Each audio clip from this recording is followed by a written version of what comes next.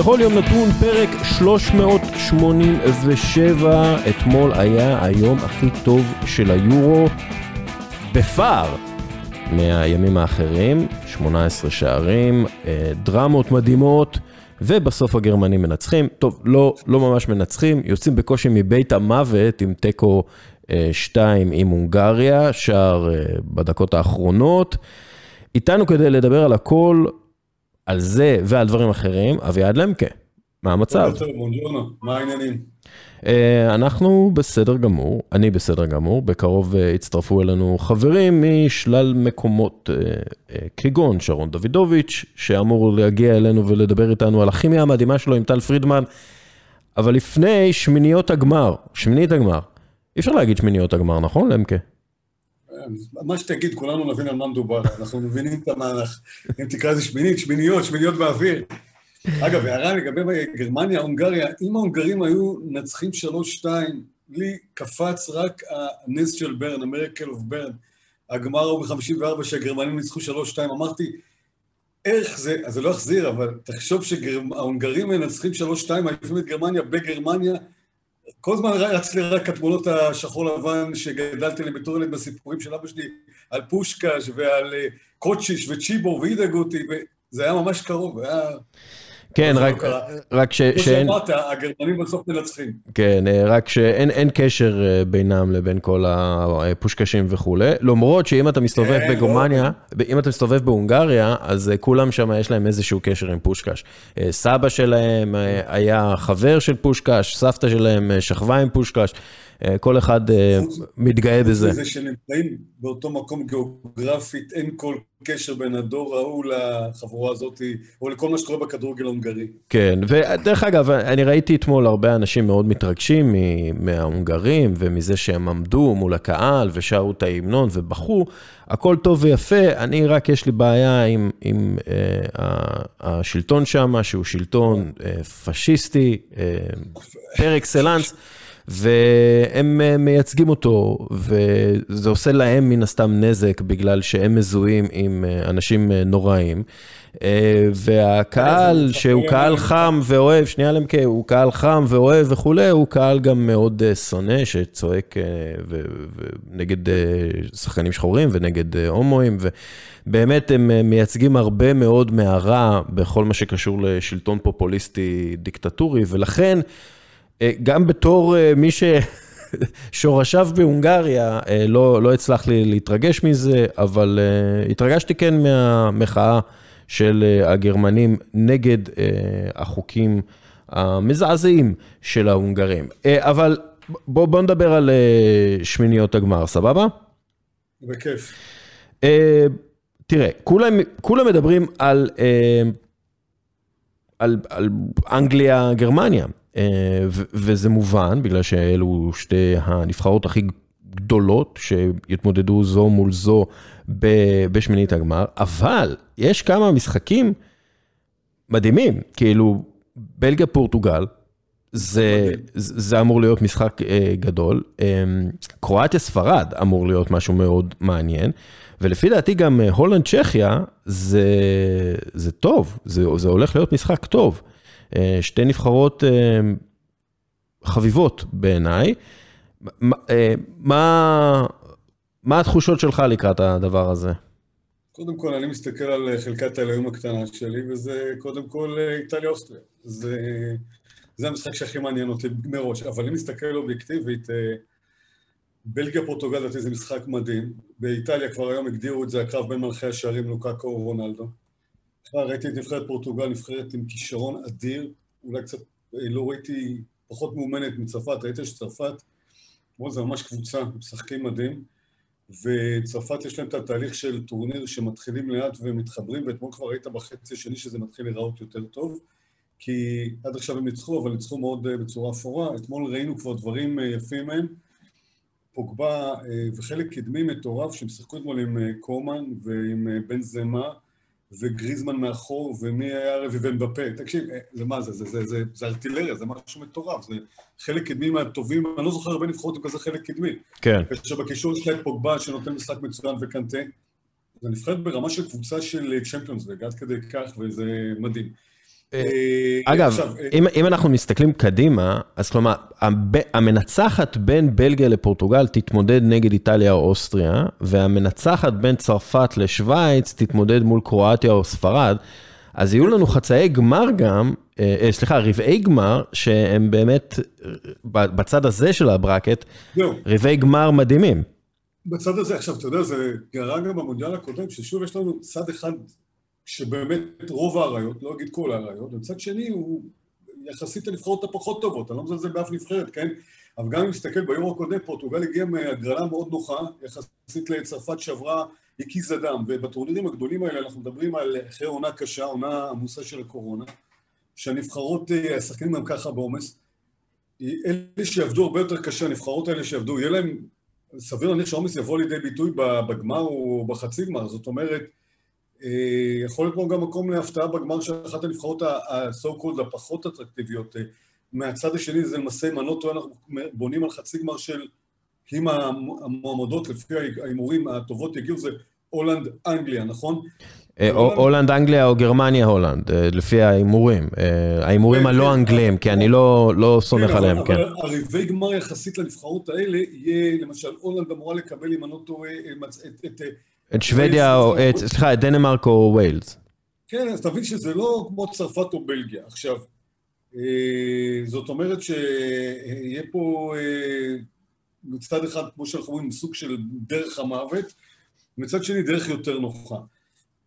הנבחרות, תשמעו, היום הסתכלתי, ראיתי באיטליה למעשה, שאיטליה נבחרת שלפני הטורניר לא ספרו אותה כמועמדת. לפי מה שכתבו את הרים האיטלקים, אני לא אימתתי את זה, איטליה מדורגת מספר 2 אחרי צרפת, לפי השתכנות הימורים, אני לא ראיתי את זה, זה מה שכתב הגזטה. אנחנו רואים גם שבטורניר הזה יש איזה עניין של מומנטום של נבחרת שפתאום מתגבשת. כן. מה שכן, דיברת אתמול היה מהערב מדהים, כי היה לך אתמול קרב עריות, היה לך את צרפת פורטוגל שהיה משחק ברמה גבוהה, אני חושב שכל מי שראה אותו התרשם, ועכשיו שאנחנו נקבל את המשחקים האלה, תוסיף לזה גם את העניין שזה נוק-אאוט, זאת אומרת שמי שצריכה ללכת הביתה, אז מצד אחד אולי יהיה לנו שמרנות של קבוצות שלא ירצו להפסיד, אז ישחקו יותר זהיר, אבל מצד שני, אתה יודע, בסופו של דבר יש לנו דם, מישהו פה הולך הביתה, אז אני צופה שיהיה לנו עכשיו סדרה של משחקים טובים, ושימו לב גם, זה נורא לא חוכמה גדולה, אבל למעשה כל מי שהיה צריך ללכת רובן, הלכו, לא היה לנו הפתעה אדירה של אחת המועמדות הגדולות שעפה. כן. ברור שבפורמט שעולות 16 מתוך 24, זה סביר להניח שזה לא יקרה. היינו קרובים לזה מאוד עם גרמניה, אבל חוץ מזה שום מועמדת, גם ספרד, היה לי ברור שנצחו אתמול ויעלו, זאת אומרת למעשה באמת שנשארנו עם הכתובות. כן. וזה שמח שככה. אני אוהב רומנטיקה, אבל אני בטורנירים גדולים, אני אוהב את הרעיות, את התותחים הכבדים לראות, ואת הנבחרות הגדולות, עם המסורת ועם השנאה והיריבות. כך דוגמה נגיד הולנד, גרמניה, תמיד זה היה מעניין. בשנות ה-90 זה הייתה היריבות, בשנים האחרונות זה קצת פחות, אבל תמיד זה יהיה מעניין. אנגליה, גרמניה, בוודאי. אתה זוכר את יורו 96, שהצהובונים האנגלים חיממו בצורה מטורפת, בהם של חצי גמר עם הכותרת אחטונג פריץ, עם רמזים למלחמת העולם השנייה, והעלו את כל השדים שיצאו. אז זה כיף, אני אוהב את זה, כן, מה לעשות? כדורגל נבחרות מעורר בנו את האמוציות ואת הדברים האלה, וקדימה, שימשיך. כן, אני חייב להודות שעכשיו מתחיל היורו בעיניי, השלב הבתים לא הכי להיב אותי, אנחנו אחר כך נתווכח גם על זה עם שרון, זאת המטרה שלי לפחות להיום, אבל בגדול אני עכשיו לא מפספס שום משחק, לא מפספס שום דקה של אף משחק, אפילו ווילס מול דנמרק הולך להיות מרגש בעיניי. בואו נדבר שנייה על הנבחרת הכי טובה, הכי מרשימה, נבחרת איטליה. האיטלקים כאמור הכי מרשימים בשלב הבתים, לא ספגו, כבשו שערים יפים, שיחקו טוב, אבל באמת מה שמייחד את איטליה הזו של מנצ'יני ביחס לאיטלקיות האחרות, לא הנבחרות האחרות של איטליה, האיטלקים מאז ומתמיד היו מפורסמים בזכות ההגנה שלהם, אבל איטליה של מנצ'יני משחקת את הכדורגל, הכי שוטף וזורם באירופה, ואני רוצה לשאול אותך, איך זה קרה? כאילו, כי יש דיבור על זה שהבית היה קל יחסית, ומדברים על זה שהמשחקים היו בבית שלהם, ומדברים על זה שהשחקנים האיטלקיים שיחקו פחות דקות מאשר הקבוצות הנבחרות הגדולות האחרות, מאשר השחקנים של הנבחרות הגדולות האחרות. גם טסו פחות. וטסו פחות, נכון, כן, המשחקים היה בבית, אבל יכול להיות שיש פה איזשהו הליך שתוכנן כבר שנים? אני אגיד לך משהו. קודם כל, בכלל, בואו רגע ניכנס מה קורה כרגע באיטליה. זו אופוריה שמזכירה את המונדיאל של 90. זאת אומרת, במונדיאל של 90 עד ההדחה בחצי גמר, המדינה הייתה בטירוף, באקסטזה, וכל המשחקים היו ברומא, ואיטליה לא ספגה שערים עד החצי גמר. זאת אומרת, בדברים מאוד דומים, הם קראו לתקופה הזאת הנוטי מג'יקה, הלילות הקסומים. עד היום שאתה מדבר באיטליה, מדברים על הימים האלה, על הערבים האלה של אחרי המשחקים, בעיקר ברומא, כי נרצה או לא נרצה איטליה, לא בסוף היא פחות מאוחדת או מגובשת, כמו נגיד אולי אפילו גרמניה, צרפת או אנגליה, ואם יש מקום שמגבש, זה דווקא הנבחרת והכדורגל, וזה בעיקר, אתה רואה את זה בערים כמו ברומא למשל, וזה מה שאיטליה חובה, למשל, הגזטה דו לספורט הוא מדי בוקר מעלה בפרונט פייג' שלו, קטע של הדגל האיטלקי, משהו עם הכותרות המעורבבות עם הכדורגל, עם הדגל האיטלקי, ומדבר על מה שקורה לנבחרת. יש אופוריה. עכשיו, האופוריה הזאת היא באמת נובעת גם איך שהם נראים. זאת אומרת, זה לא השיטות של פעם, ממונדיאל 82 עלו עם 3 תיקו ובזכות יחס שערים, ובטורנירים, או נגיד, במונדיאל 94 עלו מהמקום השלישי והגיעו לגמר. פה אתה רואה באמת נבחרת מאוד מאוד מחויבת קודם כל. אתה רואה מחויבת.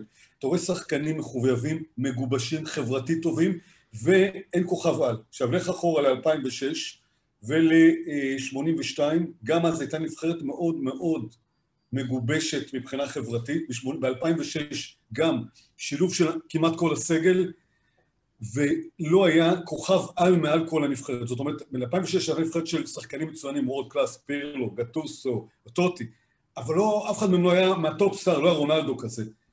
לא בג'ו ב-94 למשל.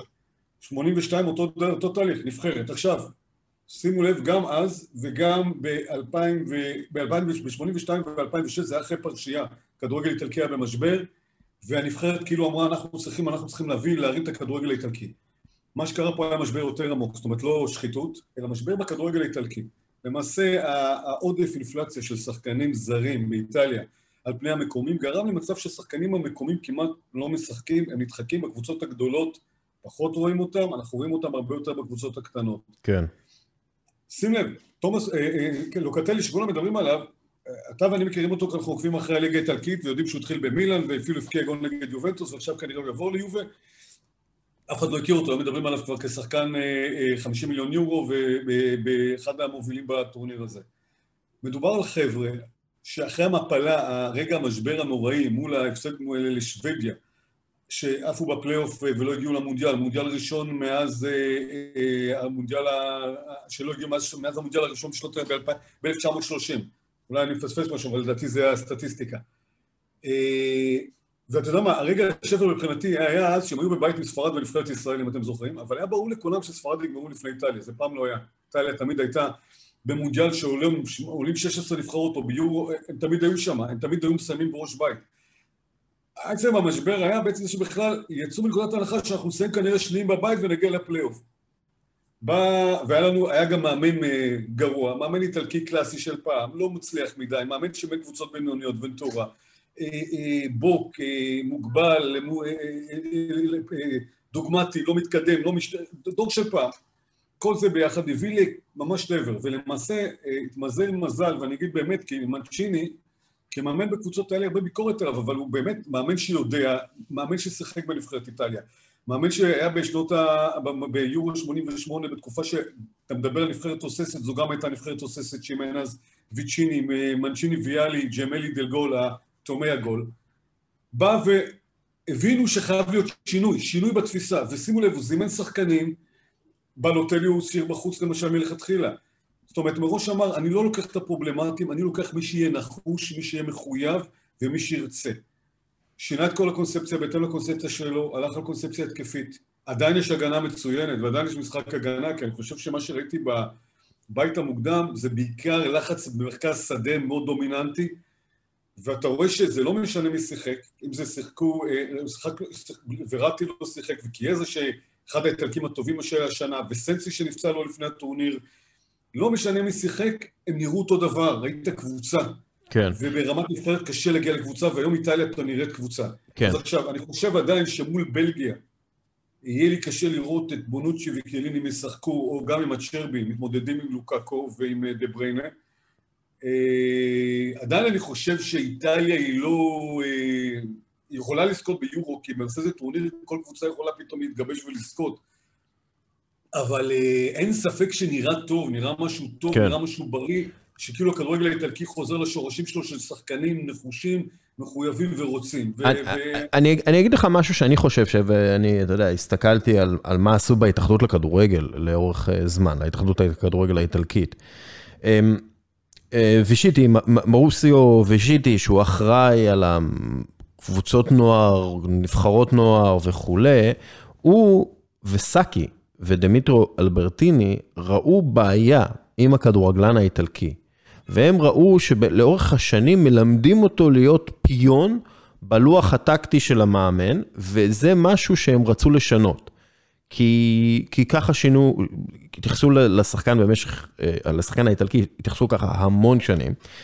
אז בעצם וישידי וסאקי מעצבים ביחד עקרונות מהפכנים מבחינת הכדורגל האיטלקי, והמודל החדש מכונה CARP, שזה ראשי תיבות, אני לא אכנס לביטויים באיטלקית, אבל ראשי תיבות של... כן, בניית משחק מאחורה, הרחבת המגרש, משחק בין הקווים, יצירת שטחים וחללים, והשחקנים צריכים להבין את המושגים האלה ולשחק לפיהם, והשחקנים שמגיעים לנבחרות הצעירות נבחרים לפי העקרונות האלה, וככה בעצם בפעם הראשונה בהיסטוריה של הכדורגל האיטלקי, לא בוחרים שחקן לפי היכולת שלו למלא אחרי ההוראות של המאמן, אלא לנתח את המשחק בזמן המשחק, ואתה רואה באמת, לוקטלי הוא דוגמה מושלמת לכך, הוא שחקן חכם בצורה בלתי רגילה, והוא עושה עבודה מצוינת בלקרוא את השטחים, בלרוץ לתוך שטחים פנויים, בלייצר שטחים לחברים שלו, לקבוצה, אם זה באגפים, שדרך אגב הוא עשה את זה מצוין בססוואלו, וגם בתור שחקן צעיר במילאן הוא עשה את זה מצוין, אני זוכר את זה אז, ואנחנו רואים פשוט איטליה שונה לחלוטין, ביכולת שלה להבין את הסיטואציה. הם לא רק מגיעים כדי, אתה יודע, לעצור, כדי למנוע, כדי לשחק את הקטנצ'ו, הם מגיעים כדי לייצר, כדי לרווח, כדי להשפיע על ההגנה של הקבוצה היריבה, ובעיניי זה הדבר הכי מרשים. דרך אגב, איטליה בעטה 20 בעיטות במשחק. היו לה 20 ניסיונות במשחק, שזה הכי הרבה מבין כל הנבחרות ביורו. דנמרק שנייה עם כמעט 20, 19.7 למשחק, וספרד שלישית. אבל באמת מה שמרשים מאוד מבחינת האיטלקים, זה האיכות של המצבים גם. הם לא סתם מגיעים למצבים, להרבה ביתות, הם מגיעים למצבים איכותיים, ומונעים מהיריבות להגיע גם למצבים איכותיים. הם באמת, מהבחינה הזאת, הם באמת הנבחרת הכי מרשימה, אבל שוב, אנחנו מגיעים עכשיו לשמינית הגמר, אז כל הדברים האלה כמעט לא רלוונטיים, לצערי. כלומר, שלב הבתים כמעט לא משפיע על השלב הבא. הכל מתחיל מאפס עכשיו למעשה. כן, כן. אין שום יתרון לאף נבחרת, אין כבר, אתה יודע, אין איזה מאזן. תשמע, הם מקבלים את אוסטריה, אחד הדברים שדיברו עליו באיטליה השבוע, שנות ה-30 זו הייתה היריבות גדולה ביותר בכדורגל העולמי, איטליה של ויטוריה פוצו, שמנצ'יני שפט השיא שלו השבוע למשחקים ללא הפסד או לרצף ניצחונות, מול אוסטריה של מייזל, היהודי אגב, שבסופו של דבר איטליה זכתה במונדיאל של 34, עד לשם האיטלקים הפליגו, אז תבין איזה אופוריה, אני מספר את זה כדי לספר כמה היום באיטליה, איזה אופוריה יש, וכסוג של רנסנס סביב הכדורגל, כי קח את זה 3 שנים אחורה לתקופת המונדיאל שאיטליה לא הייתה ברוסיה, עזוב רייטינג, הייתה תחושה של דיכאון, אתה דיברת על הקטנצ'ו, אני חייב להגיד לך, איטליה מזוהה עם קטנצ'ו, אבל אני לא זוכר נבחרת איטלקית לשחק את קטנצ'ו הרבה שנים, זאת אומרת, תמיד היה לך איזה פנטזיסט, תמיד היה לך איזה מישהו יצירתי. זאת אומרת, מה שאני אותה קבוצה, אני רואה אותך מ-78, 82, שאני התחלתי לראות את הכדורגל האיטלקי, תמיד היה, הדיזסטר של 2018 היה באיזשהו תהליך שפשוט, כמו שאתה אומר, הפסיקו להשקיע ב-DNA של הכדורגלן האיטלקי בגיל צעיר. זלזלו בכדורגלן המקומי. כל מה שקיים היום בקוברצ'אנו, המטה של הנבחרת האיטלקית, זה באמת אנשי מקצוע טובים. אתה מדבר על סאקי, סאקי היה מהפכן בזמנו, שינה סאקי אלו גרנדה מילה של סאקי. כן. הייתה דוגמה לקבוצה... אגב, הוא היה מהפכן שהלך נגד האינסטינקטים הבסיסיים ביותר של הכדורגל האיטלקי.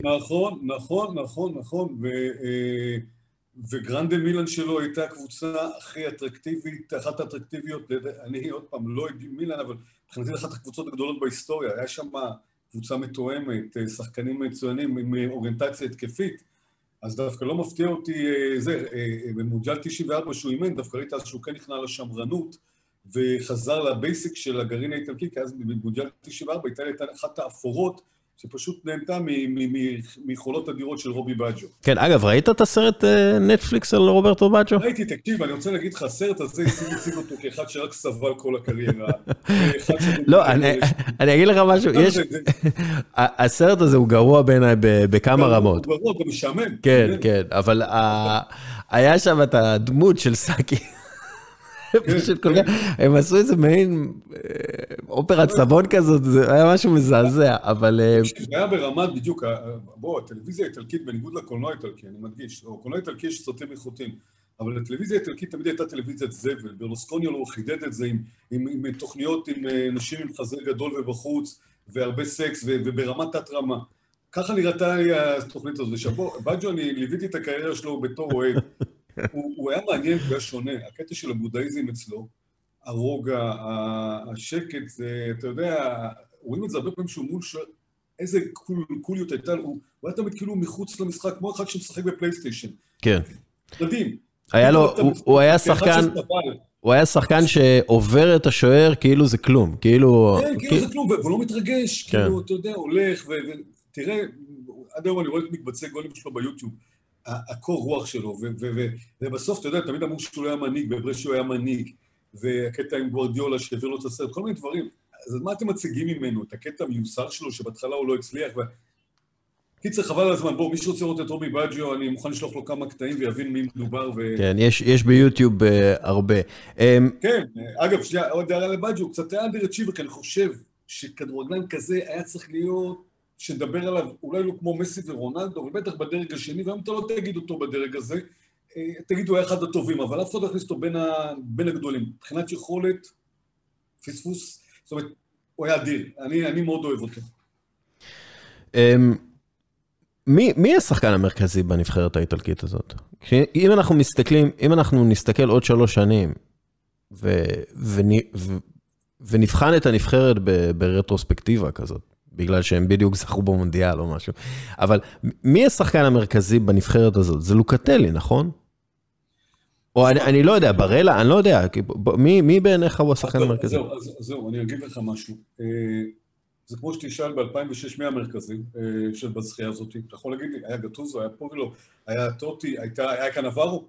אני אגיד לך פירלו, כי... אתה תגיד פירלו, אבל בסופו של דבר, יש כאלה שדיברו על קנברו, ויש כאלה שטוענים שלגופון עשה, אבל הוא הגיע. נכון, אבל פירלו היה הנבחרת האיטלקית בהתקפה, ובהרבה מובנים גם בהגנה. הוא פשוט שלט במשחק. זהו, אז עכשיו, אני אענה לך את התשובה הזאת, ולמשל, הרבה אנשים טוענים שהאיש הכי חשוב הם בנבחרת, ואני לא מסכים איתם, זה אינסיניה. למה? כי מזכירים שהוא היה חסר במונדיאל ב-2018, ואני חושב שאינסיניה בסך הכל, באמת במשחקים הראשונים היה מצוין, מאוד פעלתן, ולא עושה את השטויות שהוא עושה בנאפולי, זאת אומרת שלפעמים הוא לוקח את האחריות יותר אליו. אני אצטרף למה שאתה אמרת, אני אחלק את זה לשניים. קודם כל, אני חושב שבאמת הקישור, שזה בעיקר ברלה ולוקטלי, שלא עושים את העבודה שלהם. ברלה, אני חושב שהוא עוד לא הגיע לטורניר הזה, זאת אומרת, יחסית למה שראיתי בליגה. אבל אני אוהב את זה שהוא קיצור, הוא רואה שהוא קצת לא מתחיל טוב, אז הוא לא לוקח יותר מדי, מנסה בכוח, מסיר את כובד המשקל קצת, נותן לאחרים להשתתף, כי הוא היה אמור להיות המרכזי. כן. עכשיו, בוא נלך אבל, באמת כאילו, תסתכל רגע, שני המגינים, ספינצולה שיובה פספסו אותו, מצוין, כן, אבל אף אחד לא דמיין שהוא יגיע לרמות האלה, איך שהוא נראה עכשיו, ובצד שמאל יש לנו את אמרסון שגם בסדר. באמת, הכל נראה טוב, הכל נראה מאוזן, זאת אומרת, עכשיו, למה נראה מאוזן? גם שאני חושב שכל מי שתוציא ראינו כי אליני יצא, נכנס לצ'רבי והיה בסדר. אני חושב ששני אלה שדיברנו עליהם, נוקטלי וברלה, אם שניהם לא ישחקו, אז גם אם ייכנס וראטי והיה מצוין, ויש לנו אגב גם ג'ורג'יניו מצוין, תשמע, אנחנו מדברים, אני ואתם מדברים על ג'ורג'יניו בימי נפולי. אני כל כך נהנה לראות אותו, אתה יודע, עושה את מה שצריך לעשות. באמת, אין לי פה מישהו שאני יכול להגיד לך, הוא בולט, יש פה תלקיד, זה מה שטוב פה, שתלקיד, שגם אם תוציא, אני חושב שבאמת השניים שאולי הכי דומיננטיים, אם ישחקו בלי לוקטל וברלה, אז נרגיש איזשהו חיסרון, כי הם עושים גם עבודה הגנתית מצוינת, יחד עם עבודה התקפית. כן. גם עם מובילה מצוין, אגב, וראית את, אגב, בררדי זה שחקן שמשחק באיטליה כבר שנים. לפני 5 שנים דיברו עליו, שיובה ואינטר רבות עליו, בסוף שתיהם השאירו אותו בססוולו, והוא בססוולו, אתה יודע, נותן עונות ככה. פתאום אתה רואה אותו באיזה רמה, באיזה איכות, איזה משחק מצוין, איזה חוכמת משחק, ואתה אומר, יש כל כך הרבה איטלקים טובים בליגה, שלא נותנים להם את הבמה, זה פשוט, אני רואה את זה, זה כאילו, אני אומר, למה, ואני מדבר איתו בתור אוהד יובה, שאני כל הזמן כועס על התהליך שמוותרים על השחקנים האיטלקים, כי תמיד יובה זה היה גרעין האיטלקי, יש שחקנים מצוינים. יש שחקנים מצוינים ויש שחקנים, שוב, הם שחקנים שקוראים את המגרש וקוראים את המשחק וקוראים את הסיטואציה ממש טוב. כלומר, איטליה, עזוב את הקטנת, שאופיינה תמיד בשחקנים חכמים יותר מהשחקנים של היריבה. שחקנים שידעו לשחק, איך זה נקרא אצלכם האיטלקים? אתם אומרים כאילו, שמשחקים עם חליפה, משחקים עם טוקסידו, נראים כאילו, הם מארגנים את הכל, הם מנהלי מסעדה, ויש פשוט, לנבחרת הזאת, יש כאלה, יש הרבה שחקנים כאלה, נכון, אמרת ז'ורג'יניו זה כאילו, אולי הדבר הכי קרוב לפירלו, שיש מאז פירלו בנבחרת, האיטלקית. לא, אמנם אולי לא מסירות ארוכות, אבל הרוגע, השקט, הניהול משחק, כמו הקווטרבק הזה, אתה יודע, עובר דרכו. שמע, באמת כאילו, אז כשאתה אומר למי הבולט, הנה אז רגע, אז נגד, אומנם תגיד ווילס משחק שכבר עלו ובאמת לא. ז'ורג'יניו לא שיחק, נכנס וראטי, שמע, זה וראטי, שחקן שאני חושב שהוא גם פוטנציאל, קשה לי להגיד על גילו פוטנציאל, אבל גם עוד אחד כישרון מדהים, יש לי בעיה איתו שהוא תמיד משחקים גדולים, או שהוא מקבל אדום, או שהוא נפצע, או שהוא לא מגיע, אני מקווה שהפעם נראה קצת משהו אחר ממנו, אבל יש לך גם, תקשיב, כי איזה שהוא נכנס נגד ווילס היה איש המשחק, והוא לא שחק משני משחקים ראשונים. כן, ויש תחושה יש תחושה למשל עם קיאזה, שזה משהו מיוחד, גם ביובנטוס מה שהוא עשה, וגם אתה ראית את ההשפעה שלו על הנבחרת האיטלקית כשהוא שיחק. יש איזה משהו מיוחד שם, זה התחושה שלי איתו. אז אני אגיד לך, למען גילוי נאות שיובי הביאו אותו, אני חשבתי שהוא מיותר להביא אותו, אבל הוא אחרי עונה מאוד לא טובה של יובי, דווקא בעונה הזאת ראית כמה שהוא טוב, והוא השתפר, הוא עושה קפיצה מטורפת, הוא שחקן... אני חושב שעדיין חסר לו משהו בסיומת, זה גיל. אבל אני רואה את ההתבגרות שלו השנה, ובמיוחד ראיתי בסוף העונה, וגם במשחק של איטליה, אתה רואה שחקן הרבה יותר מושלם ומתקדם ממה שהוא הגיע ליובה, כי ביובה תרצה או לא תרצה, גם השונאים שלנו יגידו, לומדים. יובה זה בית ספר, זה DNA, מפתחים שם DNA מסוים. תשמע, זה נראה כל כך טוב, אבל אני אומר, בוא רגע נעצור, כמו נכנסתי לאופוריה שיש באיטליה. כן, כן, אתה באופוריה. והנה אנחנו, איך אמרתי, גזטה, אנחנו סקונדי אחרי צרפת בבוקמקר, זה ממש האינדיקציה. צריך לחזור לקרקע. אגב, בונוצ'י אמר באמת, בואו, קודם כל נחזור לקרקע, שימו את הרגליים על הקרקע, כן. לא עשינו כלום, כמו שאתה אומר, עכשיו את מתחיל הטורניר, ובונוצ'י, אגב, אם יש משהו שתכונה, הלוא ביכולת הוא קצר, הוא בדעיכה, אבל הוא מנהיג, כן. והוא עמד במעמדים האלה, אז אני חושב שבמקרה הזה, אני דווקא צריך לצפה למנהיגות שלו, של קיליני, הצ'רבי, אחרי כל מה שעובר בחיים, זה גם דמות שאי אפשר לפספס. כן, עבר סרטן, התגבר על זה, והוא... זה אפילו פעמיים, עבר סרטן, והלך דרך בקריירה, ופתאום הגיע ללאציו, וחזר, הגיע לנבחרת. זה מקרה סיפור שאחד שיכתוב ספר אחרי הקריירה, אחרי הפרישה שלו, שצריך לשמש השראה להרבה אנשים, איפה, בכל תחום. מדהים. כן. דרך אגב, אפרופו ספרים, רות ון ניסטלרוי הביא את כל הספרים לשחקנים של PSV, הביא את כל הספרים של ממפיס דפאי, הביא לכל השחקנים את הספר של ממפיס דפאי, כי ממפיס דפאי גם כן יש לו חתיכת סיפור, אז הוא פשוט בשביל השראה, הוא נתן להם לכל הילדים שהוא מאמן ב-PSV, הוא נתן להם את הספר על ממפיס. אני רוצה שנייה לחזור חזרה, אתה יודע, ל-2016, כי גם אז איטליה הייתה הנבחרת הכי מרשימה. אנחנו מדברים על קונטה והנבחרת שלו, ונראה היה, אתה יודע, שוב, קוראים את המשחק טוב, מצוינים, יש תרגילים בהתקפה, נראים זורמים, ואז הם מפסידים ברבע לקבוצה טובה יותר, לקבוצה שהייתה יותר טובה עם שחקנים טובים יותר. אז השאלה, אתה יודע, השאלה אם הפעם רבע גמר כזה יוכל להיחשב כהצלחה, רבע גמר, מה שנקרא רבע גמר מרשים. תשמע, יש כאן רבע גמר מרשים, בעצם זה שהגיעו, ואני אומר, אנחנו באנו אחרי יורו מונדיאל שלא עלו, והקמפיין כבר הראה 10 ניצחונות מ10 משחקים, זאת אתה יודע, אף אחד לא יבוא בטענות למנצ'יני אם הוא יוב ברבע גמר, בטח לא לבלגיה. אני אזכיר לך שהנבחרת של קונטה, זה קונטה חולל פלאים בנבחרת הזאת, כי אם תסתכל, היה לו בהתקפה את עדר וכריסטיאנו פלא. כן. שאני אגיד משהו נוראי, אני לא מוצא להם מקום בליגה השנייה בתקופה טובה. אז הם היו שני החלוצי החוד שלו. קונטה ממש עם האישיות שלו, והוא המוטיבטור, ובואו, האישיות שלו כמאמן, לא כבן אדם, שנייה, אני אעשה סוגריים, כי האישיות שלו כבן אדם, אמרתי כבר כמה פעמים מה אני חושב על האיש, אבל כמאמן הוא יודע את העבודה, הוא בעל מקצוע, והוא מוציא מהשחקנים שלו 200%, והם נלחמים, ואין אצלו אף אחד מובן. אז הם הגיעו עם סימון עזאזה, אתה זוכר שגם רקד לפני הפנדל, הם הגיעו, הם עשו באמת, הגיעו למקסימום. כן. אני חושב שהנבחרת הזאת היא ראויה, לפחות לארבע מקומות, לסיים בחצי גמר, אבל ברגע שיש לך את בלגיה ברבע וצרפת בחצי, אתה יודע, אז יש סיבות מובנות שאם הם יאהבו, בסדר, אבל יוצאים מכאן עם תחושה שיש פה נבחרת לכמה שנים, נבחרת שעוד רק יצטרפו להיות שחקנים, יש כל מיני כישרונות נראים כמו, אגב, בסטוני שהיה באינטר עונה מצוינת כשחקן בעונה הראשונה, הוא לא משחק בכלל. יש, זאת אומרת, יש לנו את זניולו פצוע, לא הגיע. כן. זאת אומרת, יש לנו פה עוד שחקנים. עכשיו, אתה יודע, אחת הגדולות של מנצ'יני, שאפילו ברנרדסקי, הוא פתאום בנבחרת נראה מצוין, מה שביוב... כן, אגב, בנבחרת הוא בדרך כלל נראה טוב, יותר מאשר הוא ביוב. אגב, מה עם קונטה? מה עם קונטה? מה איתו? קונטה בשלו, בנרגנות שלו, בכעס שלו, ימצא, האמת, אתה יודע, יכול להיות שעוד שנה פתאום הוא כן יחזור לאינטר, תשמע, הוא דיברו עליו על טוטנהאם, וזה נראה לי מראש איזה שידוך שקצת לא מסתדר. לא. קונטה זה פצצת זמן מתקתקת בכל מועדון איפה שהוא לא יהיה, הוא לא יכול להחזיק יותר מדי זמן מעמד, והשיטה שלו, אתה יודע, הוא בעייתי, הוא טיפוס בעייתי. יש מצב שהוא מחכה לכישלון של אנצ'לוטי בריאל מדריד?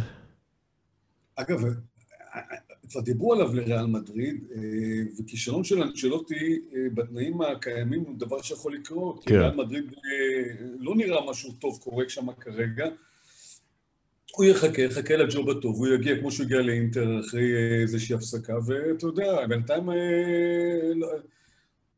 אני לא יודע, לא נמצא קבוצה במהרה, האמת בסך הכל הוא מסתכל על הקריירה שלו, קריירה יפה, הוא עושה דברים יפים, הוא הישגים יפים, טיפוס בעייתי, אבל ברמת הליגה, גם ברמת נבחרת איטליה, מה שהוא עושה, הוא הצליח.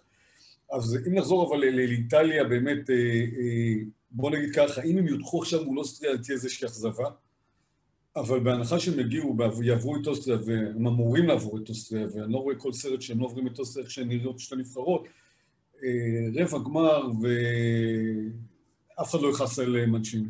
כן. אגב, מה עוד מדברים באיטליה, מלבד האופוריה האדירה וכו', מה עוד יש, איזה עוד דיבור יש באיטליה על הנבחרת הזאת, ובכלל, אתה יודע, על ההשפעה של זה, על הליגה האיטלקית אולי, השפעה על זה, על הכדורגל האיטלקי? אז הם מדברים בעיקר שזה, אחד הדברים שאני קראתי איזה טור דווקא בקוריירה ובספורט, שזה, הטורניר הזה מראה למה צריך כן להשקיע בשחקנים האיטלקים וכן לחזק את הסגלים האיטלקים ולתת להם יותר צ'אנס, לא לתת להם לצאת למדינות אחרות, להביא פחות זרים, לעשות כל מיני שינויים, אפילו רגולטוריים שיחזקו ויתנו יותר במה לשחקנים האיטלקים. כי אם תסתכל, הנבחרות הגדולות של איטליה, אם נדבר על, עוד פעם, אני אלך אחורה על 78, 78 לא זרים בכלל באיטליה. זאת אומרת, זה היה רק איטלקים. כן. אגב, יובנטוס שזכו בגביע וופא ב-77, זו הייתה הקבוצה הראשונה שהיו בה רק איטלקים בהרכב, זאת אומרת, 11 איטלקים, בהיסטוריה של הכדורגל האיטלקי. וגם ב-82 היה בסיס איטלקי. הם נותנים דוגמה, למשל, מדינות שמייצרות כאלה שחקנים, נגיד, הליגה הצרפתית יש בה הרבה מקומים. אז מדברים על הקטע שצריך לחזק את האלמנט הזה. עכשיו, בלי כל קשר, אחד הדברים שמדברים עליו ביורו זה החגיגות של כריסטיאנו רונלדו, כי מבחינת האיטלקים כריסטיאנו רונלדו הוא כבר נציג של הליגה האיטלקית. מדברים על עוד נקודה, אגב, מעניינת, שלדעתי רוב הכובשים, רוב הכובשים הם, כן, מהסריה, הם הליגה המובילה. נכון, והם אומרים, כל השנים דיברו על הליגה האיטלקית, שזו הליגה הכי הגנתית באירופה. אז אתה גם כתבת כמה פעמים שבקלת ממוצע, הסריה שנה הייתה עם הנוק-אאוט המובילה באירופה מבין הגדולות. כן, מבחינת שערים, כן. מבחינת שערים, למשחק. והנה תסתכלו, מי מהכובשים המובילים היום ביורו? זה כולם אצלנו, משחקים בליגה שלנו. הליגה שלנו חוזרת להיות הכי טובה, כן, אתה יודע, בוא, זה לא נכון לצערי, אבל יש, אני אומר לך, משהו שלא חוויתי מזה הרבה טורנירים, אתה יודע, אפילו 2006, אני לא זוכר כזו פורגה סביב הנבחרת. כן. אגב, 2006 היה ציפיות ממנה, זאת אומרת, ידעו שיש נבחרת מאוד טובה שיכולה ללכת עד הסוף. כאן זה לא בא. כן. זה בא מבקע שאנחנו יכולים לעשות משהו טוב, אבל אנחנו עדיין לא שם. ופתאום, בבת אחת מתעוררים, אומרים, כן, אנחנו שם, הנה, אנחנו יכולים. אני חושב שבואו נקטין את הציפיות, אנחנו עדיין צרפת יותר טובה, ואנגליה נבחרת מצוינת, למרות שהיא עדיין לא נראית, אבל חומר שחקנים מצוין. היה דיבור, אני רוצה לחזור לרונלדו, היה דיבור על זה שכשאלגרי מגיע, אחד מהתנאים שלו זה שרונלדו לא ימשיך, אבל זה כאילו קצת דיבור שנרגע, או מה קורה עם רונלדו במסגרת, בחזית של המועדונים, בחזית של יובנטוס? בחזית של המועדונים, אני אגיד לך מה, כרגע אין עליו יותר מדי קופצים, כמה שזה נשמע לא הגיוני, כי קודם כל הוא אמר, הוא עד היורו לא מדבר על שום דבר. עכשיו, הוא שומר את הקלפים. יש לו חוזה לעונה הבאה. עכשיו, אלגרי לא יכול לבוא ולהגיד, אני לא רוצה אותו, כי אם הוא ייתקע איתו, אז אתה יודע, זה בעייתי. בעיקרון הוא לא רוצה אותו, ואני חושב שגם ביובל לא רוצים אותו, לאור העלויות שלו, הוא לא נהיה צעיר. כן. הוא מרוויח 30 מיליון יורו, זה בערך 50 מיליון יורו ברוטו. יובל עברה קיצוצים, הפסדים בגלל הקורונה ובגלל היעדר הקהל ובגלל הכישלון של ההישגים בחזית האירופי, יובל הפסידה הרבה כסף. אחרי שוק העברות, שים לב, אקסור, הקונצרן שבבעלות יובל הולך להזרים 400 מיליון יורו לכיסוי חובות, הם הדגישו, זה לכיסוי חובות, זה לא לקנות שחקנים, זה לא להתחמש, אלא זה לקנות שחקנים. עכשיו, אגב, כל הכדורגל האיטלקי עכשיו בקטע של חסות חובות. כל הכדורגל האיטלקי בדעיכה, אינטר, מילאן, ברור, אבל כשנדבר על יובל, אתה יודע, לפחות יש את הכיס העמוק שיעזור ולחלץ את המשבר, אבל גם כן, תסתכל שזה מתנהל בצורה אחראית. לא אומרים, טוב, קחו כסף ותקנו שחקנים, אתם קודם כל תסגרו את שוק העברות, ואז אנחנו נעזור לכם. אנחנו לא ניתן את הכסף הזה לבזבוזים, תתנהלו בצורה חכמה.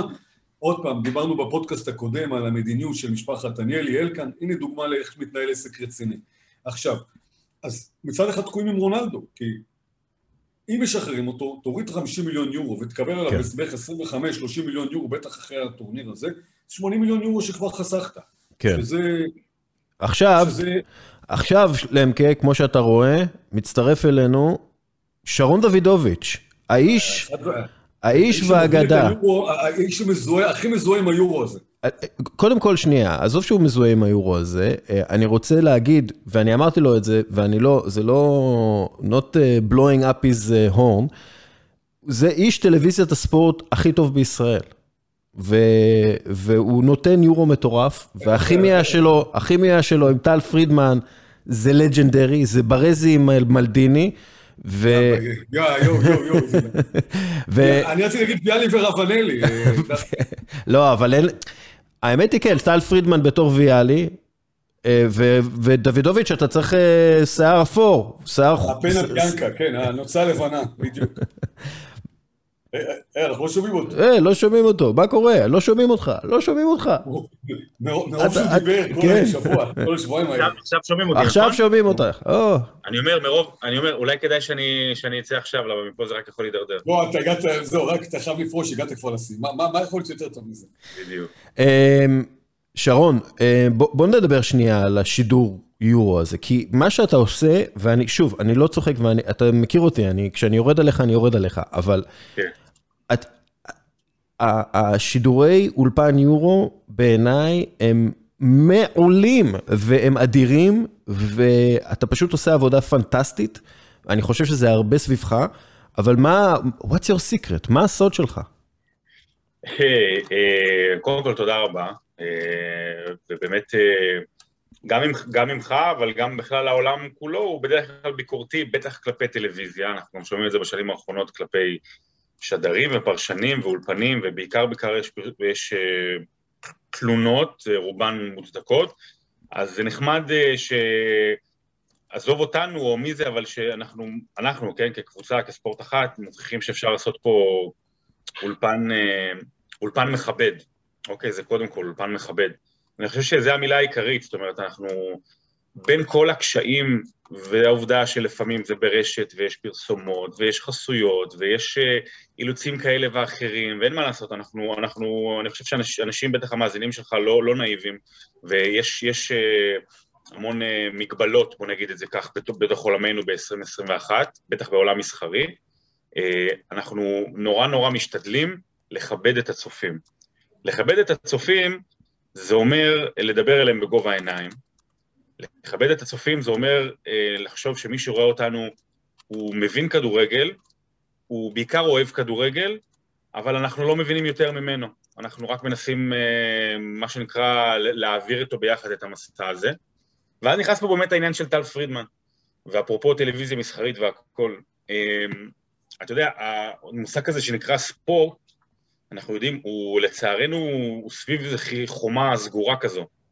אנחנו לא כל כך מצליחים לפרוץ אותה החוצה, מה שנקרא לאזורים של השכן שלי, או אמא שלי, או דברים כאלה של... כן. אנחנו מנסים לעשות את זה, אתה מנסה לעשות את זה הרבה דרך הסיפורים, וגם אני, ואז אתה אומר, איך אני אשלב שבערוץ מסחרי כמו רשת 13, אנחנו נעשה גם משהו שמכבד את צופי הכדורגל, וגם משהו שימשוך אחרים.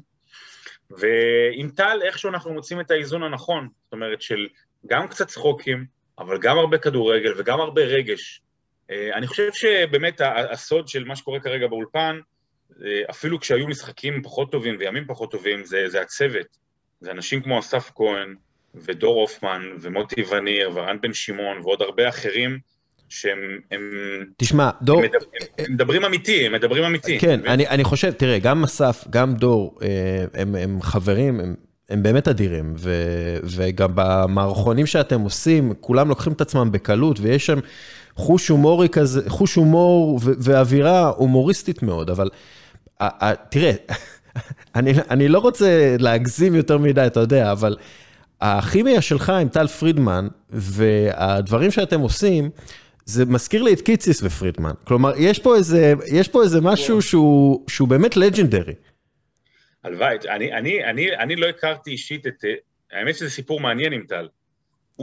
אני לא הכרתי אותו כמובן מעולם אישית, והוא לא הכיר אותי, אבל בוא נגיד, כאילו, אנחנו מהדור הזה, אני מאוד מאוד גדלתי עליו, באמת, כאילו, חלמנו בקיציס, הייתי מקליט בקלטות VHS, כאילו, כל שבוע, ממש מחכה, והיינו מצטטים את זה בין החבר'ה. כן. וכמובן כל הדברים המעולים שהוא עשה לפני ואחרי. 3 שבועות לפני היורו היה גמר ששידרתי עם אסף, גמר הליגה, פלייאוף הליגה השלישית, סנדרלנד שיחקה, אני לא זוכר נגד מי, בליג 1. זה היה בשבת ב5 בצהריים, והוא צפה במשחק, והוא תייג אותי בטוויטר, והוא כאילו נורא נהנה, והוא אמר שהוא מעריץ של סנדרלנד בגלל הסדרה, ואתה יודע, הוא כזה אוהב כדורגל כאילו של רגש. דרך אגב, לינקולן, סיטי. לינקולן, נכון, שדרתי ואני לא זוכר. לינקולן ניצחו, כמובן סנדרלנד הפסידו. ברור. ואז אמרתי, וואלה, אולי אני כאילו בחור נחמד, ואוהב כדורגל, אז אמרנו עם אסף, יאללה בוא, אני אשלח לו את הספר. אוקיי, אז בשבועיים אחרי זה בערך שלחנו לו את הספר הגדול דשא על הכדורגלנים, שלחנו לו בדואר, ואז פתאום ביקשו מלמעלה וזה, בוא ננסה להקליל טיפה את תוכנית סיכום היום. והמפיקה חשבה, בוא נדבר עם טל פרידמן, והיא דיברה עם טל פרידמן, והוא אמר שנראה לו בסדר גמור, אבל הוא רוצה קודם כל לדבר איתי. כאילו, להבין, הוא גם ראה את האולפן שלנו על אריקסן והכל.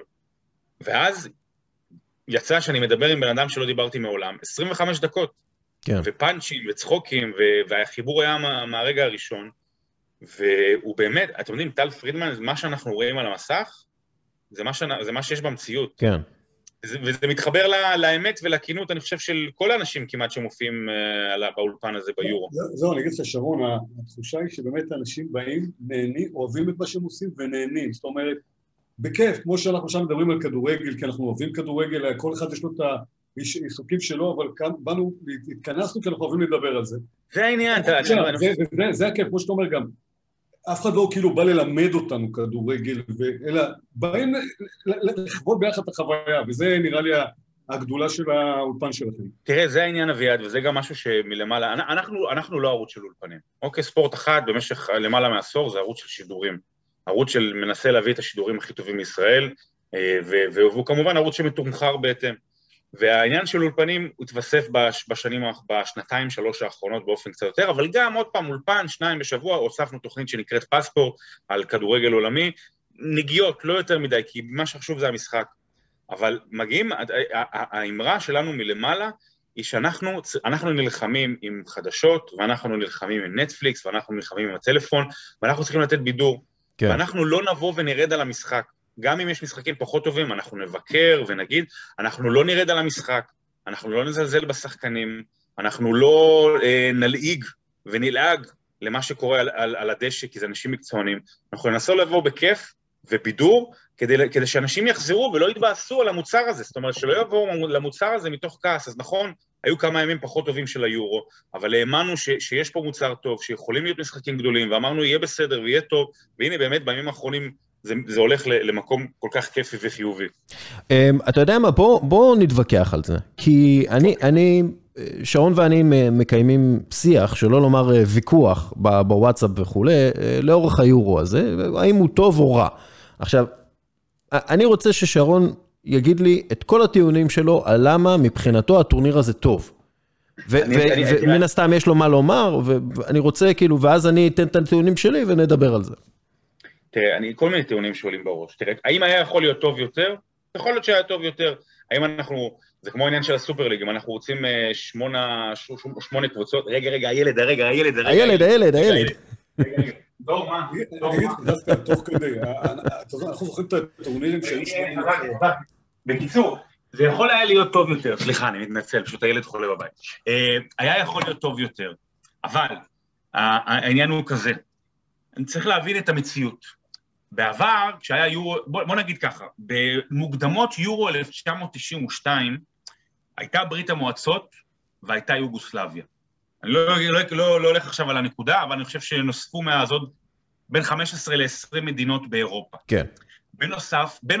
בנוסף, כל מיני מדינות שלא חשבת בכלל שהן מתעניינות בכדורגל, איסלנד ופינלנד, וכל מיני מדינות שפתאום אנחנו מדברים עליהן הרבה, הפכו להיות מדינות כדורגל. הן הפכו להיות מדינות שרוצות להשתפר בכדורגל. אז מפה ההצדקה הגיאוגרפית, ההתפתחותית של 24 נבחרות ביבשת אירופה ביורו. מפה אנחנו לא רוצים לראות כל הזמן וכל יורו לדבר רק על גרמניה ואנגליה וצרפת ובלגיה. לא כל הזמן. אם בלי היורו הזה, אתה יודע, אז זה לגבי זה. עכשיו לגבי השיטה.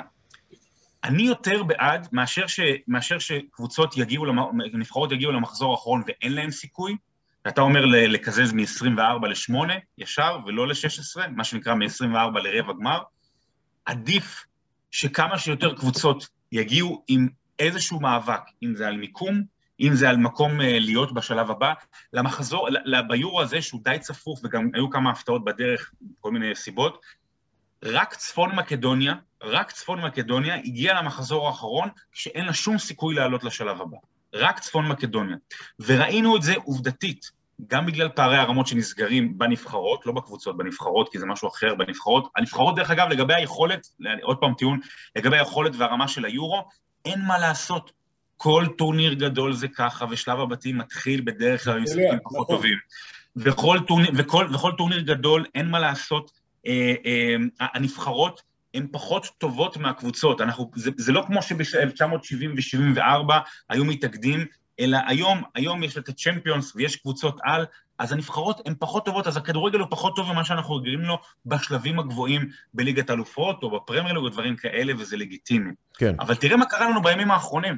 תראה איזה דרמה קרתה לנו בימים האחרונים, גם למשל אתמול עם שוודיה ופולין, שבכל רגע נתון מישהי אחרת הייתה, ואתמול כמובן במשחקים הגדולים של אנגליה והונגריה עלתה וגרמניה עלתה, ואנחנו מקבלים בסופו של דבר בשלב ה-16 בומבה של משחקים, כן. עם אפשרות ששוודיה ואוקראינה יגיעו לרבע, אוקיי, שדנמרק אולי תגיע לרבע ואולי גם לחצי עם ההגרלה שלה. אז אני אומר פה, זה נכון, יש הרבה ביקורת על וופא, אבל זה מתחיל מהעניין הגיאוגרפי, החברתי והתרבותי שהשתנה ב-30 שנה האחרונות באירופה, ומגיע ליותר מדינות וליותר נבחרות להיות בטורנירים הגדולים, גם לישראל דרך אגב, אפרופו ליגת האומות. כן, אפשר, סיימת? Your rest your case? כן. אני אגיד לך ככה, קודם כל, יש לי, ככה, אני אתן את הטיעונים. מעולה, קודם כל טיעון מצוין, זה תתחיל משם מעולה. כן, השחקנים מגיעים אחרי עונה מאוד קשה, ובעיניי, אחת מהסיבות לרמה הלא גבוהה שאנחנו רואים, מבחינה מקצועית, זה. השחקנים, דיברתי עם מאמן כושר כלשהו, והוא אמר, הם פשוט נראים כמו גומייה מתוחה. הם נראים כאילו שאין להם פשוט את האנרגיות. אז בעיניי, אחד מהדברים שאני כל הזמן קורא לו, זה לקצר את כמות המשחקים, לקצר את העונות ולהקטין את מספר המשחקים בעונה, בגלל שזה באמת סיטואציה בלתי אפשרית מבחינה גופנית, ואני גם חושב שיש קשר בין זה לבין מה שקרה לאריקסן, אבל על זה נדבר אחר כך. עכשיו, בטורניר הזה, המשחקים התקיימו בהרבה יותר מדי מדינות, כן? ואז זה אומר הרבה יותר מדי טיסות לשחקנים שגם ככה עייפים. היציאים היו ריקים או חצי ריקים בהרבה מקומות, ובגלל משחקים של אוסטריה נגד מקדוניה וסלובקיה נגד פולין, והרגיש... רגע, אני עוצר אותך. היציאים חצי ריקים בגלל מגבלות קורונה. לא, ברור. מבחינת יכולת תפוסה, היה רק משחק אחד שלא התמלא, שזה בסקוטלנד, רגע לפני שסקוטלנד פגשה את אנגליה, שצ'כיה הייתה נגד קרואטיה. זה המשחק היחידי שלא הגיעו מספיק קהל. נכון. אני לא אומר את זה, אני פשוט אומר, התחושה הייתה, כן, שזה הרגיש כמו מוקדמות, ועכשיו אנשים לא רואים את המוקדמות של הכדורגל, לא רואים מוקדמות. איך חבר שלי אמר לי אתמול, אני לא מוכן לראות מקדוניה נגד אוסטריה.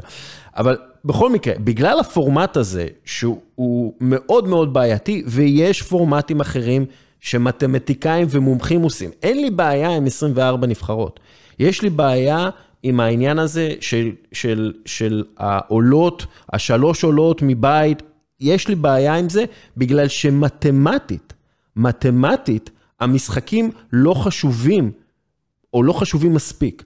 ויש מקרים מובהקים ביורו הזה גם, עם קבוצות, שלא היה להם אינטרס של 100% לנצח, או אינטרס, היה להם, שנייה למקה, או שהיה להם אינטרס מובהק לשמור על הרגליים למשחק הבא. עכשיו, הכי חמור, ואז אני אתן לך לדבר למקה, הכי חמור, אם יורו כזה ייחשב להצלחה, זה יוביל בהכרח לעוד יורו כזה. ובמקום לשנות פורמט, לחשוב טוב יותר על המערכת, לחשוב טוב יותר על השחקנים ועל הבריאות שלהם, יראו את זה בהצלחה, יגידו, וואי, בוא נעשה הצלחה, וופא האלה, והם יעשו עוד טורניר כזה, ועוד פעם יהיה לך טורניר על כל מיני מדינות, ועוד פעם יהיה את השלוש עולות האלה מבית, ובעיניי זאת הבעיה, וזה הדבר הכי חמור שיכול לקרות מהיורו הזה. ושוב, אני מגיע מתוך הכי הרבה אהבה למשחק שיש. אביעד. תשמע, אני אגיד לך משהו, דסקל, קודם כל, הטורנירים הכי גדולים שאני זוכר, זה היה יורו של 8 נבחרות, שהיה 8 נבחרות, בית אחד, מיד חצי גמר וגמר, זה היה תמיד, אתה יודע, כמו סוג של פיינל פור כזה קצת מורחב. אבל א' אפשר להתעלם ממה שאמר דוידוביץ, שבאמת יש הרבה יותר מדינות שרוצות ייצוג. עכשיו, אם תסתכל, אמרת, היו פה הרבה משחקים מתים. כמה פעמים היה לך בטורנירים שעולות רק 2, שהמחזור האחרון הוא פורמלי, משחקים לפרוטוקול בלבד, יותר גרוע. אתה יודע, עשיתי בדיקה. לא, עשיתי בדיקה, כמעט ולא. היו לך בכל, כמו שבבית, ביורו הזה, הבית הכי מעניין היה בסוף, ובאמת היה לנו מה שנקרא דרמה עד הסוף, ככה היה בכל היורואים. היה בית אחד פחות טוב. אגב, יכול להיות, אתה יודע מה, זו מספרית, אבל אני זוכר למשל, סתם דוגמה, ביורו 2000, הולנד צרפת, שזה אמור להיות משחק הכי טוב בבית, זה היה משחק פורמלי על מיקום וזה. אז אני אומר, וזה מוציא. עכשיו, תאר לך אתמול, פורטוגל גרמניה, זה היה משחק, פורטוגל צרפת, זה היה משחק פורמלי, אבל אתמול היה משחק ברמה גבוהה, דיברנו על זה קודם, ברמת נוק-אאוט, זה היה משחק של כל דקה משייפה. אז עכשיו, אז נכון גם אני לא ראיתי צפון מקדוניה אף משחק שלה, שמחתי לראות את גורן פנדב, וזה גם מסוג הדרמות שאתה יודע, סיפורים צבעונים, שאתה רואה את גורן פנדב סוף סוף בטורניר גדול מפקיע, זה משהו שנזכור, זאת אומרת, אוקיי, לא כולנו רואים את כל המשחקים, אי אפשר לראות את כל המשחקים, אבל יש גם סיפורים צבעונים, היה סיפור של גורן פנדב, זה היה משהו חמוד כזה. כן, אבל שוב, זה לא... אני אגיד לך משהו, לגבי הפיזור של המדינות, זה העניין החלטה פוליטית כדי למצוא חן, כדי לקבל קולות, זה ברור שזה טורניר כזה לא יכול להתפזר על מדינות, למה לא יכול להיות ששוויץ טסה מרומא לאזרבייג'אן, ואחרי זה חוזרת עוד פעם לרומא, בעוד שאיטליה נמצאת כל הזמן ברומא, לאור העייפות והקורונה ומה שדיברנו. זה צריך להיות באותה מדינה, מקסימום שתי מדינות שכנות, אבל לטעמי, זאת אומרת, אני אומר, יש לפה ולפה. אני חושב שדווקא, אם כבר הלכו ל-24, דווקא הקטע שעולה שלישית, יש בזה משהו שנותן עניין עד הסוף. כן, שרון. תראה, אביעד מאוד צודק, ודסקל מאוד מאוד טועה. בוא אני אגיד לך למה דסקל... עכשיו אני יכול לפרוש, הגעתי לסיאטה, עכשיו מפה אני פורש.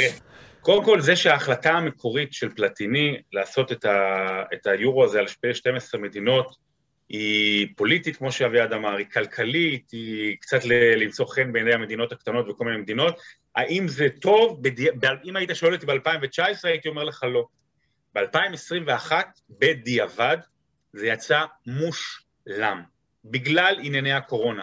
כי בזכות העובדה שהיו 11 ערים שונות שמארחות, קיבלת אווירה של משחק ביתי עם 15,000 צופים בלבד ברומא, קיבלת אווירה מדהימה בקופנהגן, אוקיי, עם 30% תפוסה, קיבלת עם 30% תפוסה אווירה ביתית באנגליה, קיבלת מדינות וקיבלת, אוהדים לא היו יכולים לעבור ממדינה למדינה, אז קיבלת את הדבר הכי חשוב, שזה האווירה של אוהדים, גם אי אפשר להכניס יותר בגלל מגבלות הקורונה. זה דבר אחד, בגלל זה יצא מדהים ומצוין, וטוב שזה עשו ככה, כמובן בדיעבד.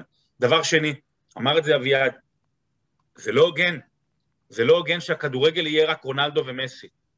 זה לא הוגן שהכדורגל יהיה רק אמבפה, אוקיי? ורק אם חלילה מישהו מת וחוזר לחיים כמו אריקסן. הכדורגל הוא גם של גורן פנדב. נכון. הכדורגל הוא גם לספר את הסיפור של צפון מקדוניה והמוטה שפיגלר שלה. נכון.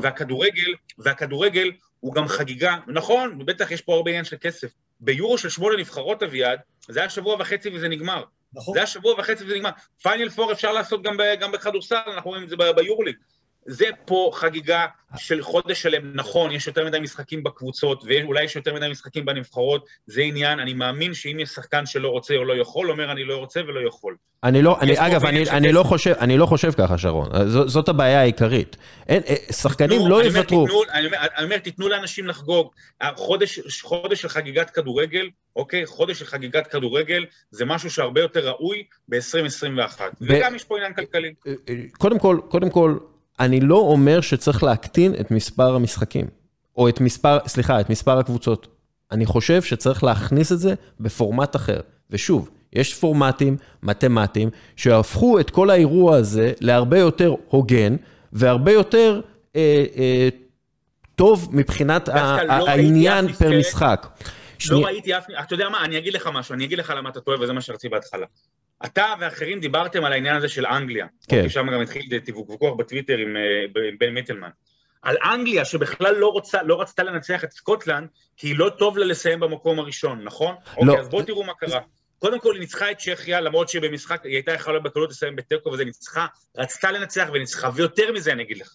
יש לה עכשיו בשמינית הגמר את גרמניה, בהחלט משחק קשה, אבל בזכות העובדה שהיא סיימה במקום הראשון, יש לה את הצד הקל יותר בהגרלה. אם היא עוברת את גרמניה, יש לה לכאורה דרך נוחה מאוד לגמר בוומבלי. אגב, וכל המשחקים בוומבלי אצלה בבית. יפה, בדיוק. אוקיי, שנייה.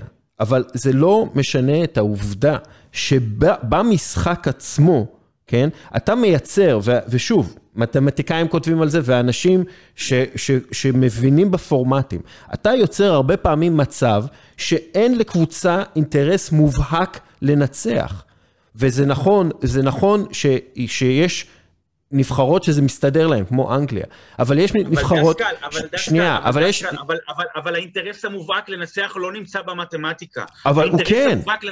רגע, האינטרס המובהק לנצח נמצא בליבו של כל ספורטאי. שרון, אם יש לו פחות אנרגיה, זה יכול להיות כמו שיש ליגה של 38 מחזורים. שרון, אבל אנחנו יודעים... רגע, בבית של יורו, שיש 3 משחקים, למשהו אחד אתה תבוא יותר מוכן, ולמשהו אחר. שרון, מתמטיקה, אני לא מקבל את הטיעון הזה שיש בגלל מתמטיקה שמישהו פחות רוצה לנצח. זה תיאוריית, שנייה, זה לא רק מתמטיקה, זה תיאוריית המשחקים. ואם אנחנו יודעים למשל שניצחון שווה פחות, נגיד, הוא שווה 2 נקודות, שנייה, לא, אבל הוא כן שווה פחות, כי אם אתה אומר לקבוצה, אתם מנצחים 2-0 במשחק הראשון, אתם בעצם עברתם לשמינית הגמר, ואז אתם יכולים לעשות את החישובים, אוקיי? אז המשחקים הבאים יהיו פחות חשובים, באופן מתמטי. עכשיו, זה כמו להחזיר את הכדורגל לעידן של 2 נקודות לניצחון.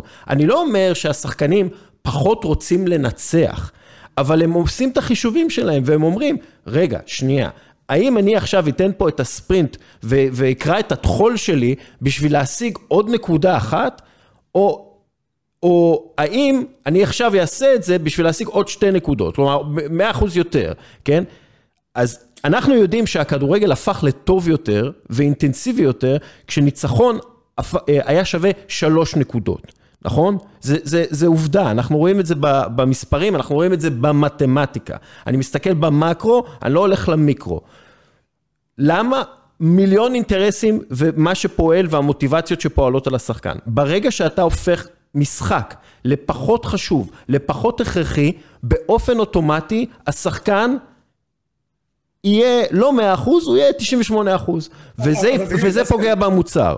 אז יש לך את זה, אבל גם בליגת האלופות בשלב הבתים. נכון מאוד. אגב, שנייה, אוקיי, ליגת האלופות זה מושלם. אבל אני אגיד לך. לא, שנייה.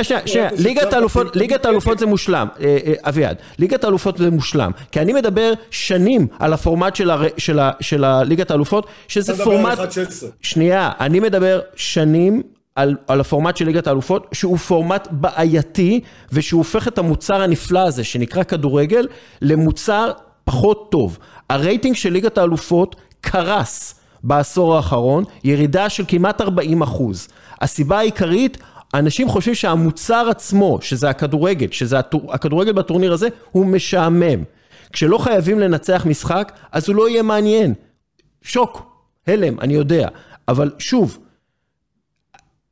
אני חושב שצריך לשנות את הפורמט ולהפוך כל משחק למשחק הכרחי לניצחון. יש את הפורמטים שיכולים לעשות את זה, ולכן אני חושב שברגע שאנחנו נגדיר את היורו הזה, ואת היורו הקודם, דרך אגב, יורו 2016, כהצלחה, הצלחה מסחרית, הצלחה מקצועית, אנחנו נפגע בטווח הארוך במוצר הזה.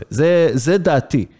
היורו הקודם היה לדעתי שיטה קודמת, עוד שתי העולות זה, לא, אותו דבר.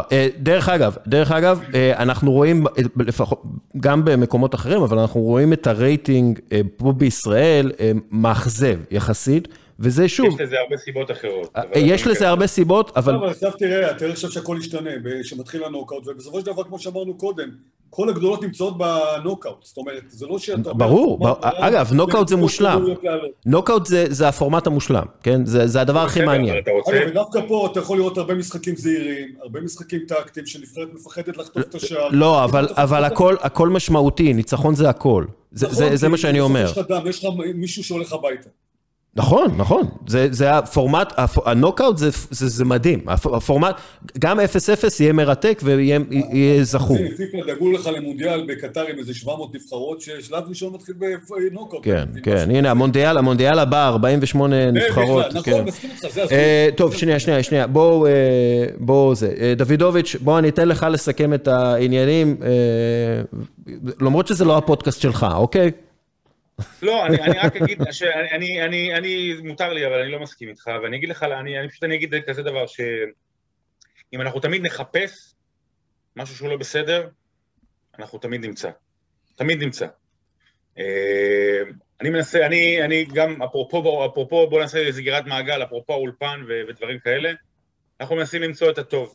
ייתכן וא' וב', ג' וד' היו יכולים, אבל בכל מצב נתון, אנחנו נסתכל על חצי הכוס המלאה, וגם פה אני מעדיף להסתכל על חצי הכוס המלאה. אוקיי, בסדר. אגב, וזו גישה שאני מאוד מתחבר אליה, ואני מאוד אוהב אותה, ובגלל זה אני אוהב לראות אותך בטלוויזיה, אני אוהב לראות את האולפן. שוב, אני אוהב את זה, אבל לי יש באמת בעיה עם העסקנים, עם העסקונה, עם העסקונה זה דבר רע, אבל לא, לפעמים גם... תראה, למשל הסיפור הזה עם וופא והצביעת האליאנס ארנה בצבעי הקשת, או אני לא זוכר איך קוראים לזה, המינכן ארנה, אני לא יודע איך הם קוראים לזה, כי אסור להגיד אליאנס. לא, אסור, וופא אוסרת לקרוא לזה האליאנס, בגלל שהם לא ספונסר רשמי או whatever. אז כאילו, הם אומרים, אנחנו לא רוצים שתצבעו את זה בקשת, בגלל שזה מעשה פוליטי, כשמדובר במשחק נגד הונגריה, ששם, דרך אגב, הפוליטיקאים נלחמים נגד זכויות האדם של הלהט"בים. עכשיו, ברגע שאתה מקבל את זה, שזכויות אדם להט"בי זה עניין פוליטי, אתה תומך בהומופוביה באופן כאילו רסמי, וזה מה שוופא עשו, ושוב, עוד פעם, העניין הזה של זכויות האדם, שנרמסות בשביל הטורנירים האלה, אנחנו רואים את זה גם בקטר, ורואים את זה שמחליטים לקדם אירועים בחצר של הומופובים מוצרים כמו ויקטור אורבן וכמו בקטר וכמו ברוסיה, אלו דברים שיש לי בעיה איתם כבן אדם, ואני חושב שגם להרבה אחרים יש בעיה איתם כבני אדם, אבל שוב, זה לא על המוצר עצמו, זה על מה שמסביב. כן. על החבר'ה שמנהלים אותו. יש מעודעים לגבי זה, ראית גם את התגובות ברשת, ראית כמעט בכל מדינה, הביאו מחאה ספונטנית על הקטע שהם אסרו עליהם לצבוע את האצטדיון בצבעי הגאווה. כן. טוב, לפני שאנחנו עוברים יש לנו עכשיו, עוד מעט יהיה פה שלב נוק-אאוט אמיתי במקבילית הנוחות, אני רק רוצה, יש שני אירועים ממש משונים, שני דברים, מגמות, טרנדים, ממש מוזרים באירוע הזה, הרבה שערים עצמיים, פי 2 יותר מכל C, ויותר שערים עצמיים מאשר כל יורו מאז שנת 2000. לא, ביחד.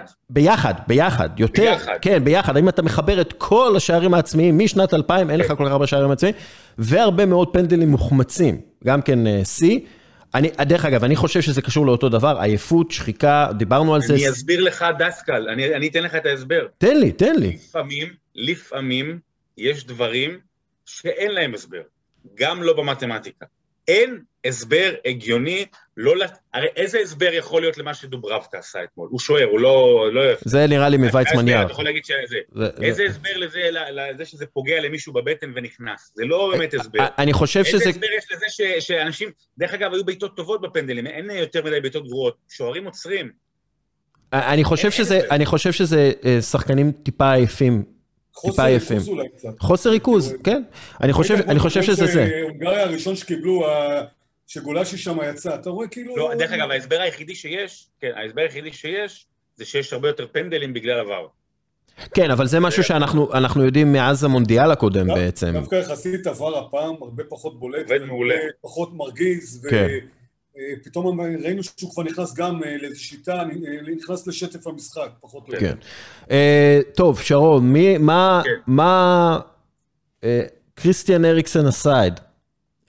אפשר לדבר על זה הרבה, אבל אני לא רוצה עכשיו לדבר על זה, זה בזמן אחר. מה האירוע מבחינתך? מה הדבר שהכי הלהיב אותך ביורו הזה? עד עכשיו? כן. הגול... זה כריסטיאן אריקסן הסייד, אבל זה מתחבר, זה הגול של קריסטנסן. כן. הגול של קריסטנסן מול רוסיה, במשחק האחרון. כן, כן. שהם היה 1-1, ומול מה שהיה נראה כמו אצטדיון מלא בקופנהגן, גול מדהים. דרך אגב, אפרופו מתמטיקה וזה, אני חושב שמבחינת אחוזים של גולים מדהימים, לא יודע מבחינת כמות שערים, אבל מבחינת אחוזים של גולים יפים, זה היורו הכי טוב. יש גולים מטורפים, מרחוק, מביתות, משהו, אולי איפות של שוערים, אני לא יודע. אבל זה מבחינתי היה הרגע הגדול. למקה, מה האירוע שלך? אני אגיד לכם, הפנדל אתמול של רונלדו, עוד שיא שהוא שובר, שיא מטורף, אומנם בפנדל, אבל מה ש...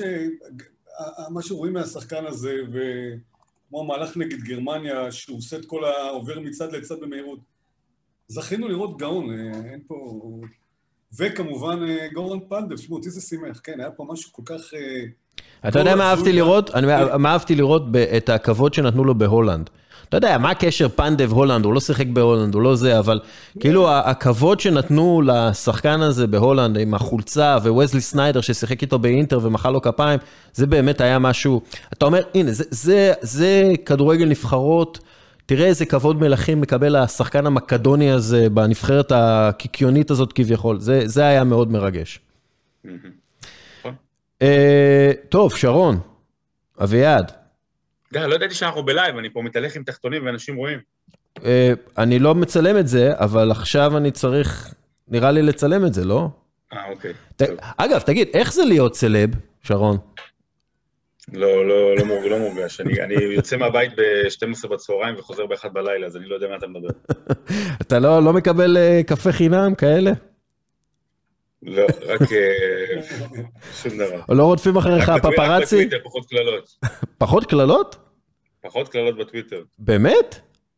פחות. אולי בגלל שאנחנו עושים עבודה טובה, אבל כן. האמת היא, אני ככל שאני רואה את ה... ככל שיש יותר האזונות לפודקאסט, ככה אני רואה יותר קללות בטוויטר, זה מתמטית. טוב, ככה. אנחנו נכנסים עכשיו לשלב הנוק-אאוט של מקבילית המוחות. אוקיי? אתם מכירים את הפורמט? נוק-אאוט עדיף מבתים, אתה אומר. רגע, זהו, אנחנו בצד הקל, בשל הגרלה או הקשה? אנחנו הקל. האחרים להם זה צד הקל, אנחנו פשוט הקל. האמת היא, המנצח ביניכם ישחק מול רועי שושן או אודי הירש בשלב הבא. בצד השני זה רונן דורפמן עם עוזי דן ועמית לוינטל, זה נראה לי... אנחנו הצד של הסינדרלה. אתם עכשיו אוקראינה, שוודיה. אז ככה, קצת, אוקיי, הסברים על שלב הנוק-אאוט, מקבילית המוחות, סיימנו עם זה, אומאז'ים עשינו וכו'. עכשיו זה הטוב מ5 בשאלות. כל אחד מקבל שאלה, אם הוא לא מצליח לענות עליה, אז השני ינסה לענות עליה. אם הוא לא יצליח, עוברים אליו לשאלה שלו, ואם הוא לא יצליח לענות עליה, אחר ינסה לענות עליה וכך הלאה. פורמט פינג פונג, הראשון שמגיע ל3 תשובות נכונות, זה הטוב מ5, עולה לשלב הבא. מי שזוכה להתחיל את הפינג פונג הזה, הוא מי שסיים גבוה יותר בשלב הראשון, בשלב הבתים של מקבילית המוחות. יש? כן. הבנו? אוקיי. אז אני מתחיל. אביעד, שסיים במקום הראשון בשלב הבתים. באיזה מקום נבחר לארי ברד בדראפט, 1978? 6. נכון מאוד. סליחה. נכון מאוד. אמרת 6, נכון מאוד. אוקיי, 1-0, אביעד למקה. שרון? כן, אני איתך. באיזה מקום נבחר מג'יק ג'ונסון בדראפט 1979? רגע, אל תפריע, רגע שנייה, רגע, הנה פה. מקום ב-79 במקום ראשון. נכון מאוד, 1-1. אוקיי, אביעד. לאיזו מדינה יש הכי הרבה מדליות אולימפיות בקפיצות לגובה לגברים? אני חוזר, לאיזו מדינה יש הכי הרבה מדליות אולימפיות בקפיצות לגובה לגברים? שוודיה? לא נכון. אני מעביר את השאלה לשרון דוידוביץ. אני מניח שאם זה היה ארצות הברית, לא היית שואל את השאלה הזאת, כי ארצות הברית יש לה הכי הרבה מדליות אולימפיות, אבל אני אלך על קובה. לא. ארצות הברית. באמת? כן. נו, אז מה? זו שאלה כנועה. לא, בסדר, עכשיו אתה מקבל את הצ'אנס. שרון, לאיזו מדינה יש הכי הרבה מדליות אולימפיות בקפיצות לרוחק? לא, אני אגיד שלא היית שואל, גם גברים, גם נשים, אתה אומר. לא, רק גברים, סליחה. נשים זה מזרח גרמניה, זה קל. כן, מזרח גרמניה זה בהכל, כאילו, בנשים. לא, אבל תראה, אני במקרה הוצאתי עכשיו ספר סיפור אולימפי, על 50 רגעים הכי גדולים בתולדות האולימפיאדה, ואפשר גם להשיג אותו בחנויות, וגם אצלי באתר, אבל תראה, אני מנסה לחשוב, ואתה יודע, גרמניה היה לה, הרי ג'סי אורנס זכה בקפיצה לרוחק. אני אצטרך את תשובתך, שרון. וקרל לואיס זכה, אני אגיד ארצות הברית. אתה צודק, שרון דוידוביץ לוקח את ההובלה, אנחנו עכשיו... אנחנו 2-1 לשרון דוידוביץ, יש עוד שאלה. אוקיי, אביעד למקה. באיזו קבוצה זינדין זידן התחיל את הקריירה שלו כשחקן? בורדו. לא נכון. שרון דוידוביץ' לניצחון, for the win. מרסיי. לא נכון, אוקיי. אני חוזר. הוא התחיל בכאן. הוא התחיל בכאן, זינדין זידן. כאן תאגיד השידור. כן. ועכשיו, שרון, for the win. באיזה קבוצה מישל פלטיני התחיל את הקריירה שלו כשחקן? לא ביובנטוס.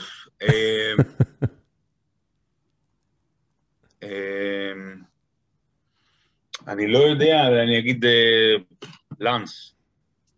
אוקיי. אביעד, באיזה קבוצה מישל פלטיני, אתה לא צודק, באיזה קבוצה מישל פלטיני התחיל את הקריירה שלו כשחקן? לנסי.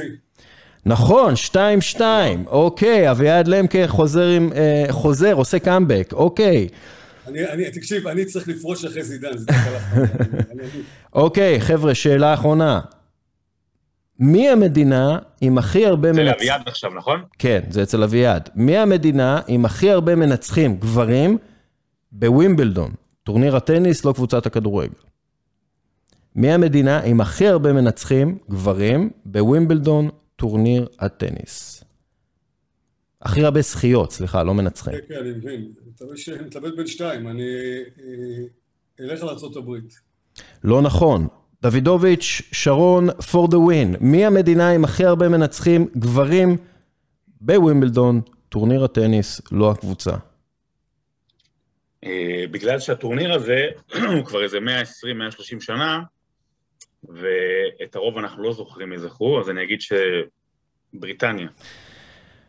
אוסטרליה, לא? שרון דוידוביץ'. אתה המנצח הראשון בשלב הנוק-אאוט של מקבילית המוחות של הפודקאסט בכל יום נתון. כל הכבוד לשרון דוידוביץ', הפתעה אדירה, מקום 16 מנצח את מקום ראשון. אתה רואה, זה מה שטוב שאתה נותן מקבילית המוחות להרבה משתתפים, ככה יש סיפורים מרגשים כמו גורן פנדב של המקבילית מוחות. שרון דוידוביץ', 3-2 על אביעד למקה, אנחנו נתראה בשלב הבא, מה שנקרא. בכיף. שרון, ותודה רבה לך, אני רק רוצה שוב להגיד, אתה עושה טלוויזיה מעולה. תודה רבה על הפרגון, וכיף, ובוא נמשיך לאהוב ספורט כולנו. וזה בהחלט, ואביעד למקה, גם אתה עושה עבודה מעולה, כי אני יודע שרגע לפני שעלית, סידרת לי את הפנסיות ואת כל העניינים של הביטוחים. התחום שלנו הרבה יותר מעניין, בוא. חבר'ה, תודה רבה, תמשיכו ליהנות מהיורו, תודה רבה לכל מי שהאזין, ויאללה, נדבר. תודה, ביי, חג יורו שמח. ביי. אוקיי חברים, עכשיו אנחנו כולם מדברים על היורו ועל הנבחרות, ואני רוצה קצת לשים דגש על הקבוצות שהזנחנו אותן בצד, וכך נעשה דרך אגב. זאת התוכנית שלי. לאורך הזמן אנחנו ניתן יותר דגש לאוהדי קבוצות, ונדבר עם אוהדי קבוצות ועם בעלים של פודקאסטים על קבוצות. אנחנו מדברים על קבוצות בינלאומיות. נוריץ', יותר נוריץ', פחות ביתר העזרא. אז הראשון שבעצם מגיע ומדבר איתנו על הקבוצה שלו, זה יוסף טרבלסי, שהוא אוהד אינטר, והבעלים של הפודקאסט סקואדרה, שעוסק בכדורגל איטלקי לפי השם. מה המצב, יוסף? אהלן, קודם כל כיף להיות פה בבחורה, אז נעים מאוד, בסדר גמור, מקווה שהמצב בקבוצה יהיה הרבה יותר טוב. אז זהו, המצב בקבוצה לפי האנשים שאני מכיר ככה באיטליה ואני מדבר איתם, ולפי מה שאני רואה בעיתונות, לא משהו. אנחנו מדברים על קבוצה אלופה שאולי תתקשה לשמר את רוב השחקנים שלה בשנים הקרובות. כן, בעצם הבעיה הגדולה זה שהבעלים הסינים שיש לאינטר כרגע לא יכול להשקיע כספים בגלל כל הבעיות שקיימות בסין. סין לפני כמה שנים שחררה כספים לעולם, אמרה אני מוכנה להשקיע בספורט, ויצאו הרבה מאוד משקיעים לעולם, גם הליגה הסינית הרוויחה מזה. אינטר קיבלה בעלים שיש להם כסף, וההון שלהם מוערך לדעתי ב-15 מיליארד דולר, והיו השקעות לאורך השנים האחרונות.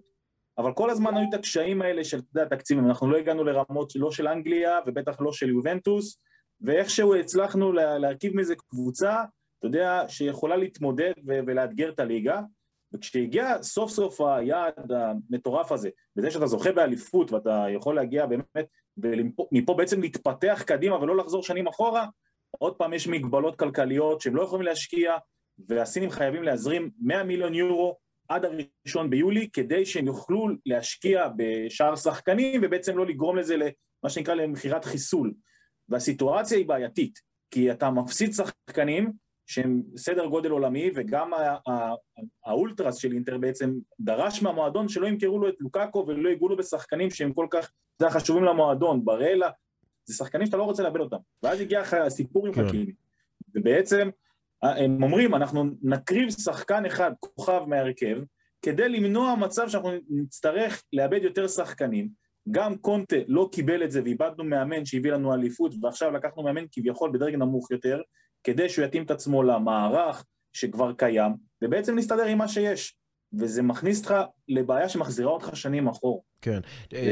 שאלה, מחירתו של חכימי, נגיד 60-70 מיליון יורו, הכסף, כל הכסף הזה עובר לאינטר, או שאנחנו יודעים שהיו בעיות שם בכל מה שקשור להעברת הכספים, לריאל מדריד, משהו עם דורטמונד, כאילו... אז זהו, אני יודע שבמהלך העונה דיברו על זה שבעצם אינטר לא העבירה את כל הסכום לריאל מדריד, ואחרי כמה זמן ריאל מדריד הוציאה הודעה שהכל בסדר עם העברה של חכים.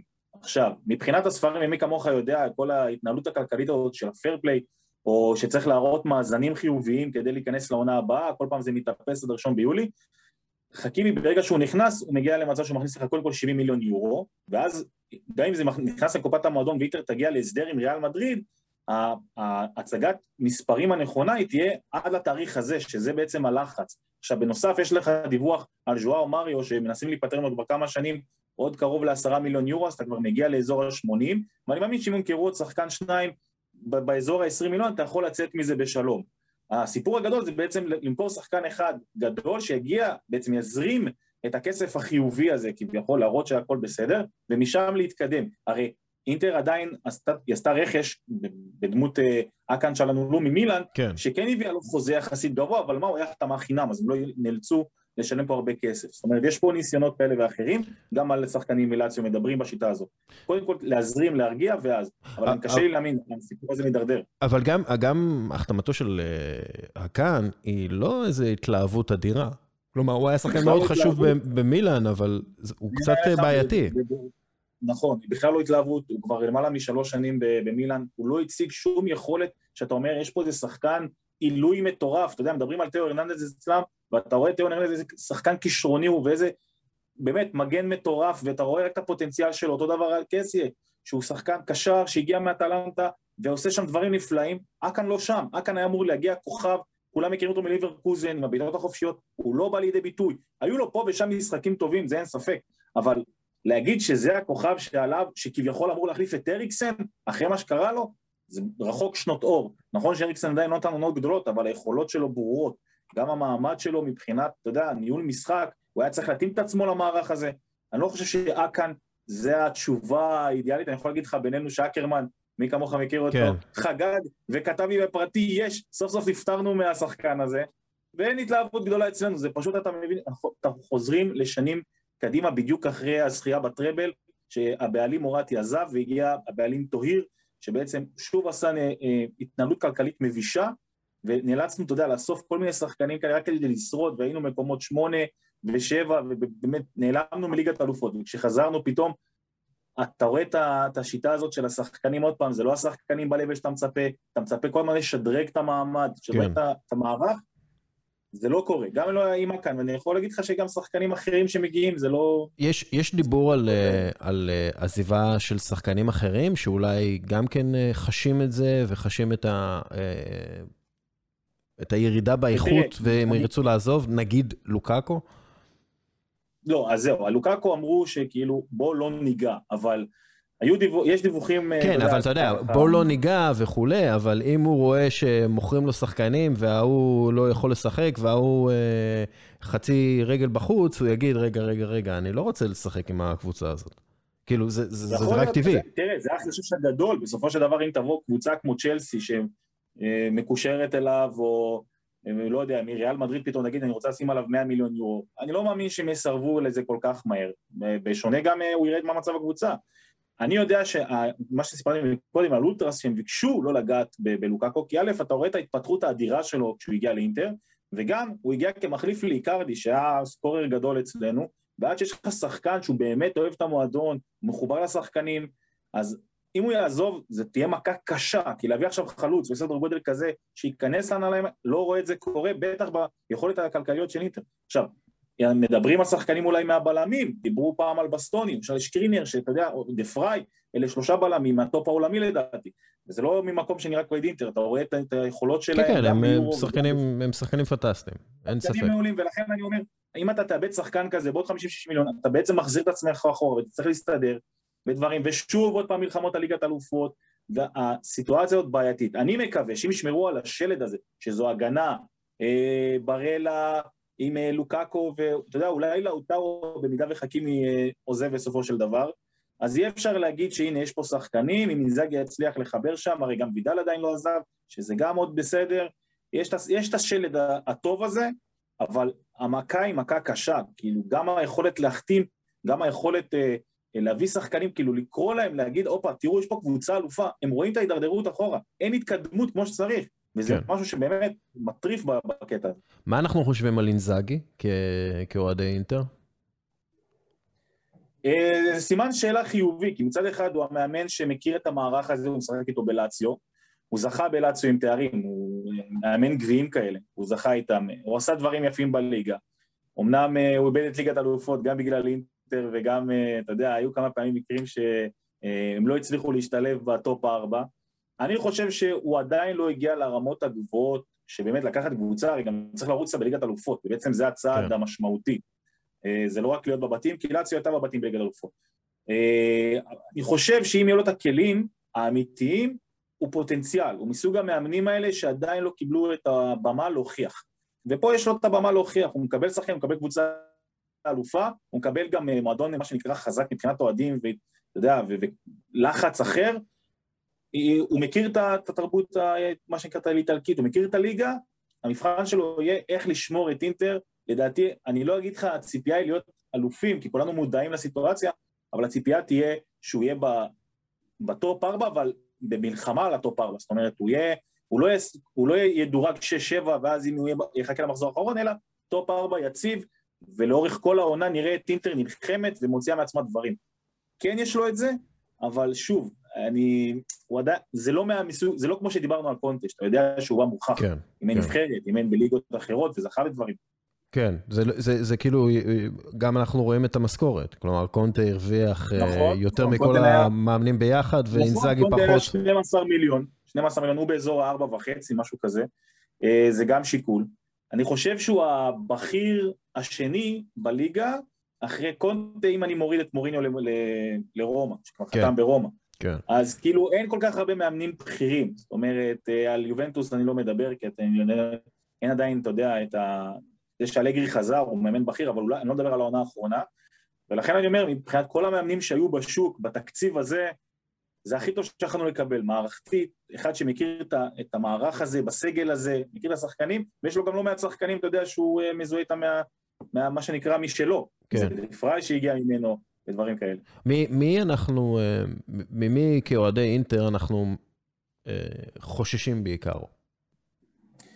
תראה, אם זה בתחרות, אז תמיד יובנטוס היא היריבה הגדולה, גם בעונה הקרובה, לא יודע מה לגבי הסגל שלהם, אבל יש עכשיו דיווחים על לוקטלי, שהוא שחקן נהדר, יש להם כמובן את רונלדו, יש להם את היכולות להחזיק יותר שחקנים, וגם להביא יותר שחקנים, כמובן אם הם יכירו, דיבלה עדיין אצלם ולא שיחק כל העונה, אלגרי חוזר, זאת אומרת שזה גם אמירה מאוד מאוד ברורה, אני חושב שאם יובנטוס תחזור לעצמה מבחינת הסגל הבריא ועם אלגרי, עוד רכש 2, הפער יכול להיפתח עוד פעם. ומה עם מילאן?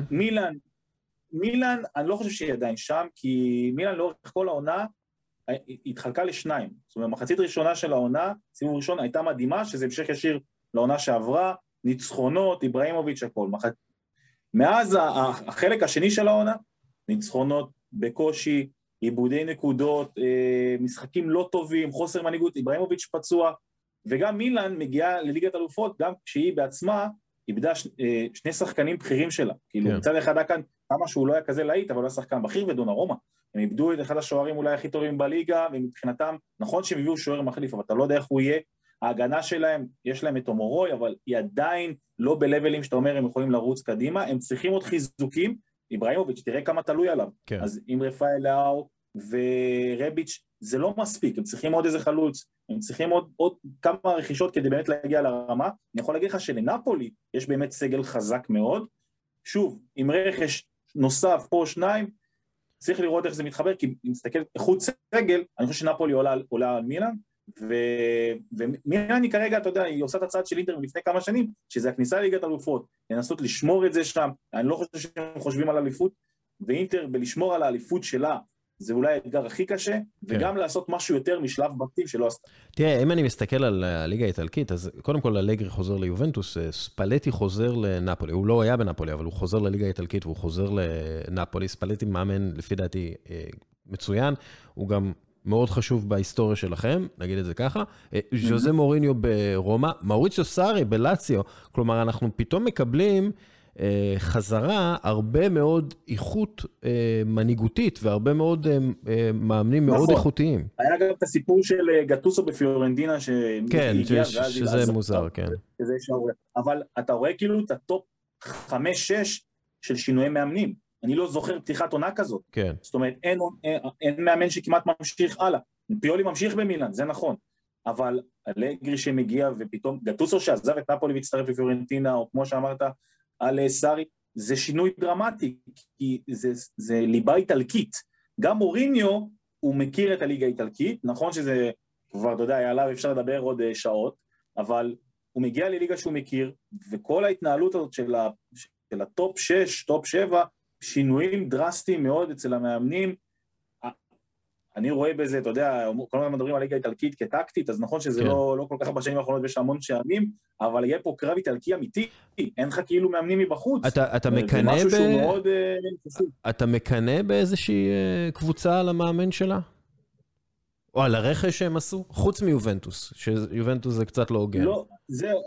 לא מקנא, אבל אני מתבאס על היכולות הכלכליות שלא קיימות. זאת אומרת, הייתי מצפה, למשל, אני נותח את נפולי, שלפני עונה הביאה את אוסימן ב-80 מיליון.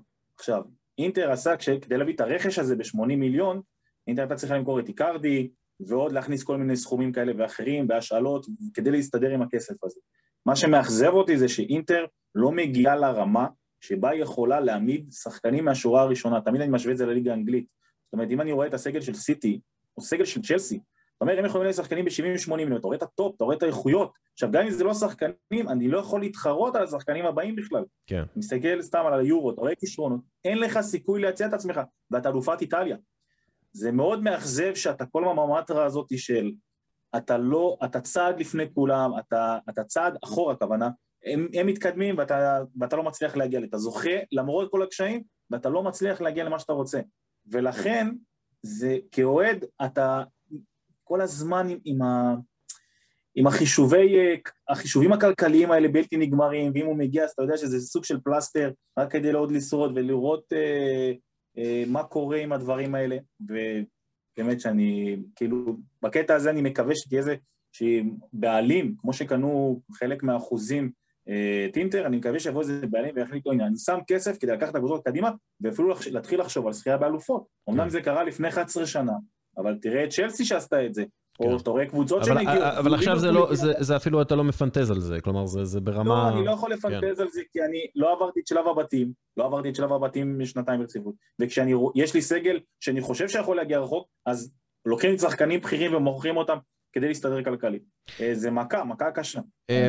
יש איזה מישהו שאתה אופטימי בקשר אליו בסגל, איזה שחקן צעיר, או אפילו לא שחקן צעיר, שחקן שעדיין אתה חושב שהוא יכול להתפתח לאנשהו, שחקן שאולי יפתיע אותנו בעונה הקרובה? תראה, העונה הזאת הוציאה הרבה שחקנים כאילו באמת לרמות גבוהות, אני לוקח את בסטוני, ברלה, לוקאקו, לאוטרו, השילוב ביניהם הוא מטורף. אגב, בא לי עכשיו פסטה, זה... ברלי, בסטוני, כן. כן, נכון. כל הדברים האלה, אני כן יכול להגיד לך שמי שהפתיע אותי הכי הרבה בעונה האחרונה, אני לא מדבר מהבחירים, אלא מה שנקרא הדרג ב', זה דרמיאן, שהגיע על תקן, אתה יודע, עוד שחקן להרכב, לסגל, כדי לעלות מחליף בצד שמאל, נתן עונה לא רעה בכלל. כבש לכם שערי אליפות. נתן עבודה. נכון, הוא היה, אתה יודע, יש לו חלק משמעותי, הוא חיסה הרבה פעמים על זה שפריסיץ' לא היה טוב, ואתה רואה כמה קונטה הוציא ממנו דברים חיוביים, הוא הפתיע אותי.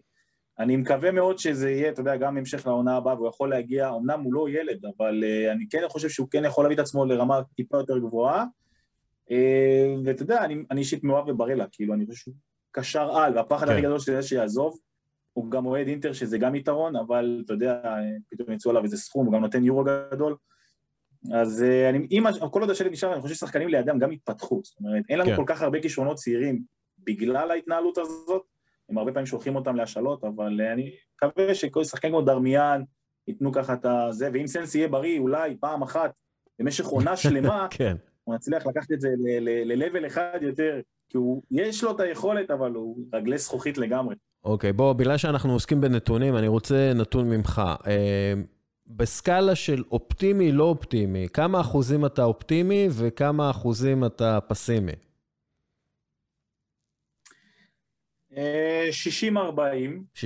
מה? אני עדיין לא רואה את הקבוצה ועדיין יש... 60-40? 60 אני אופטימי. אוקיי, 60 אוקיי, מה שנקרא אופטימי,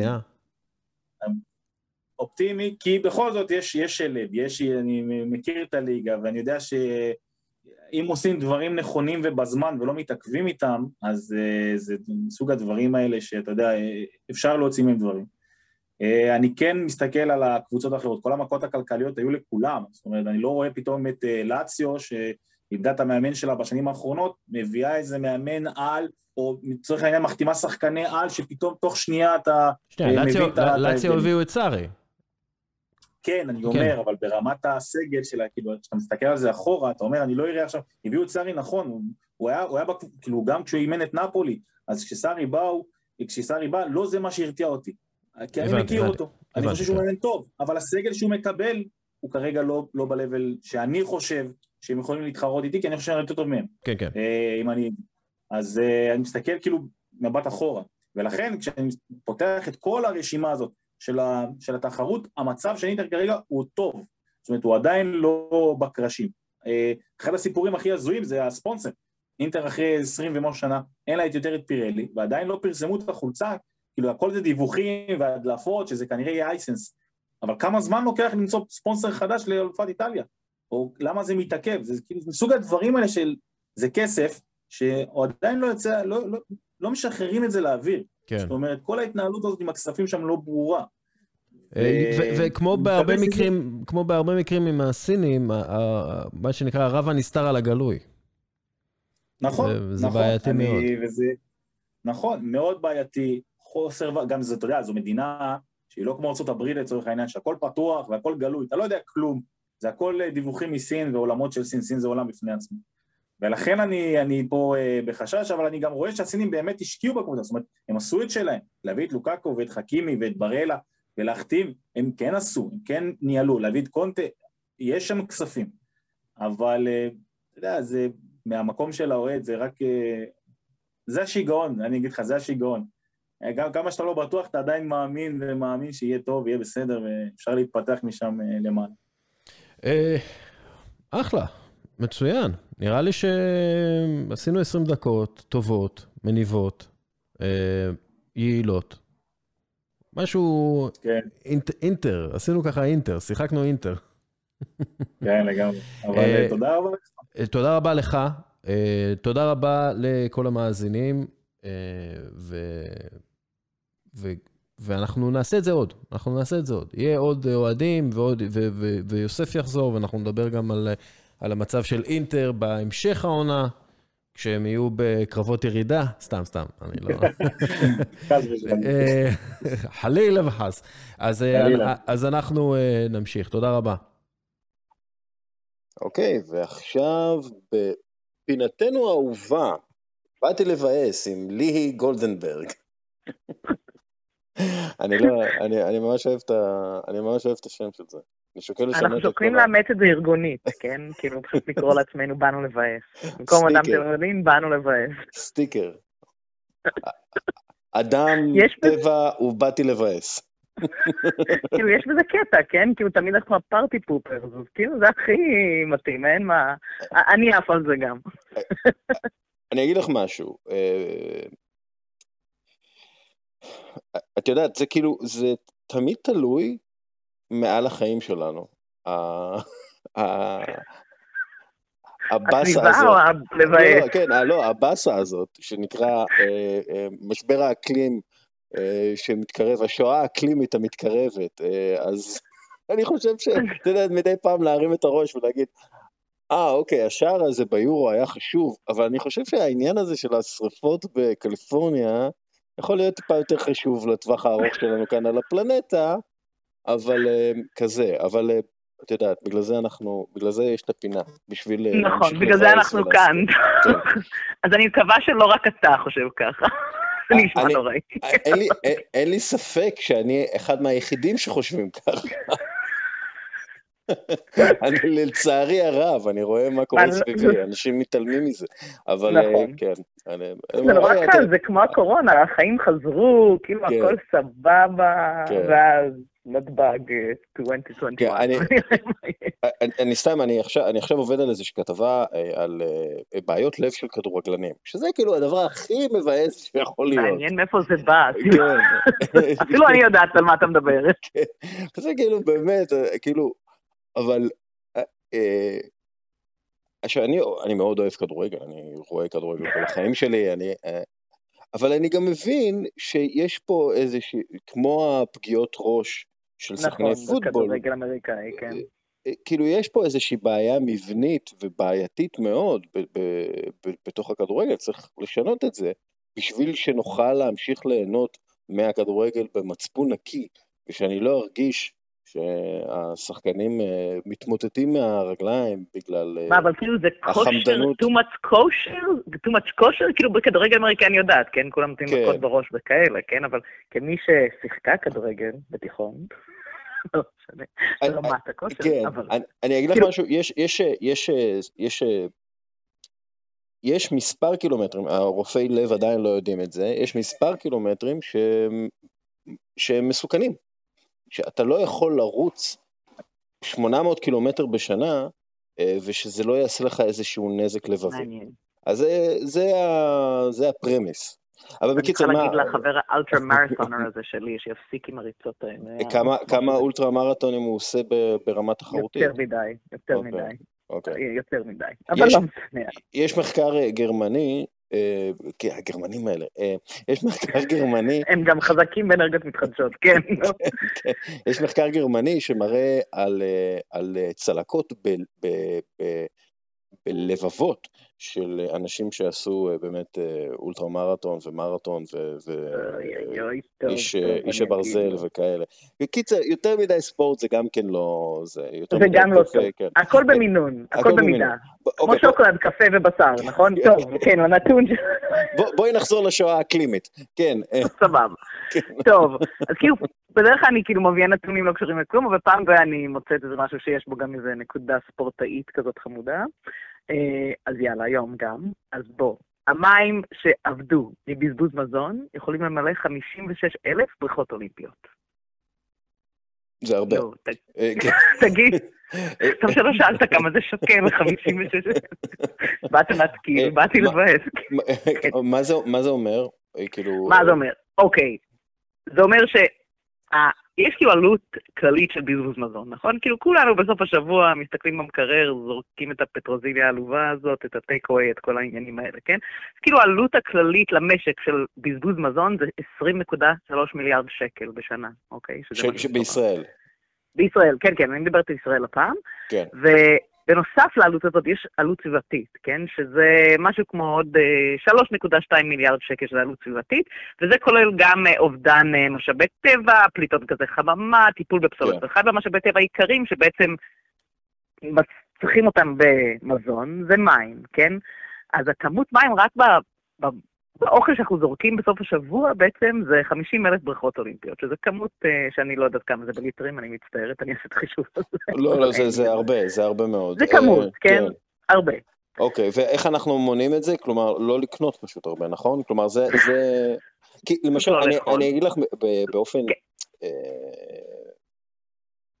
כאילו, הייתי קונה הרבה למשל חסות, אבל זה היה נרכב די מהר במקרר, אז הפסקתי לקרות חסות, ואני קונה יותר מלפפונים ועגבניות, ומלפפונים שמחזיקים יותר זמן גם כן, ואני שם אותם בכזה, משאיר אותם במתקן, לא יודע, פרשי הזה, whatever. המיוחד היהודי למלפפונים שקונים באיקאה, או בחנות המגניבה של הדבר.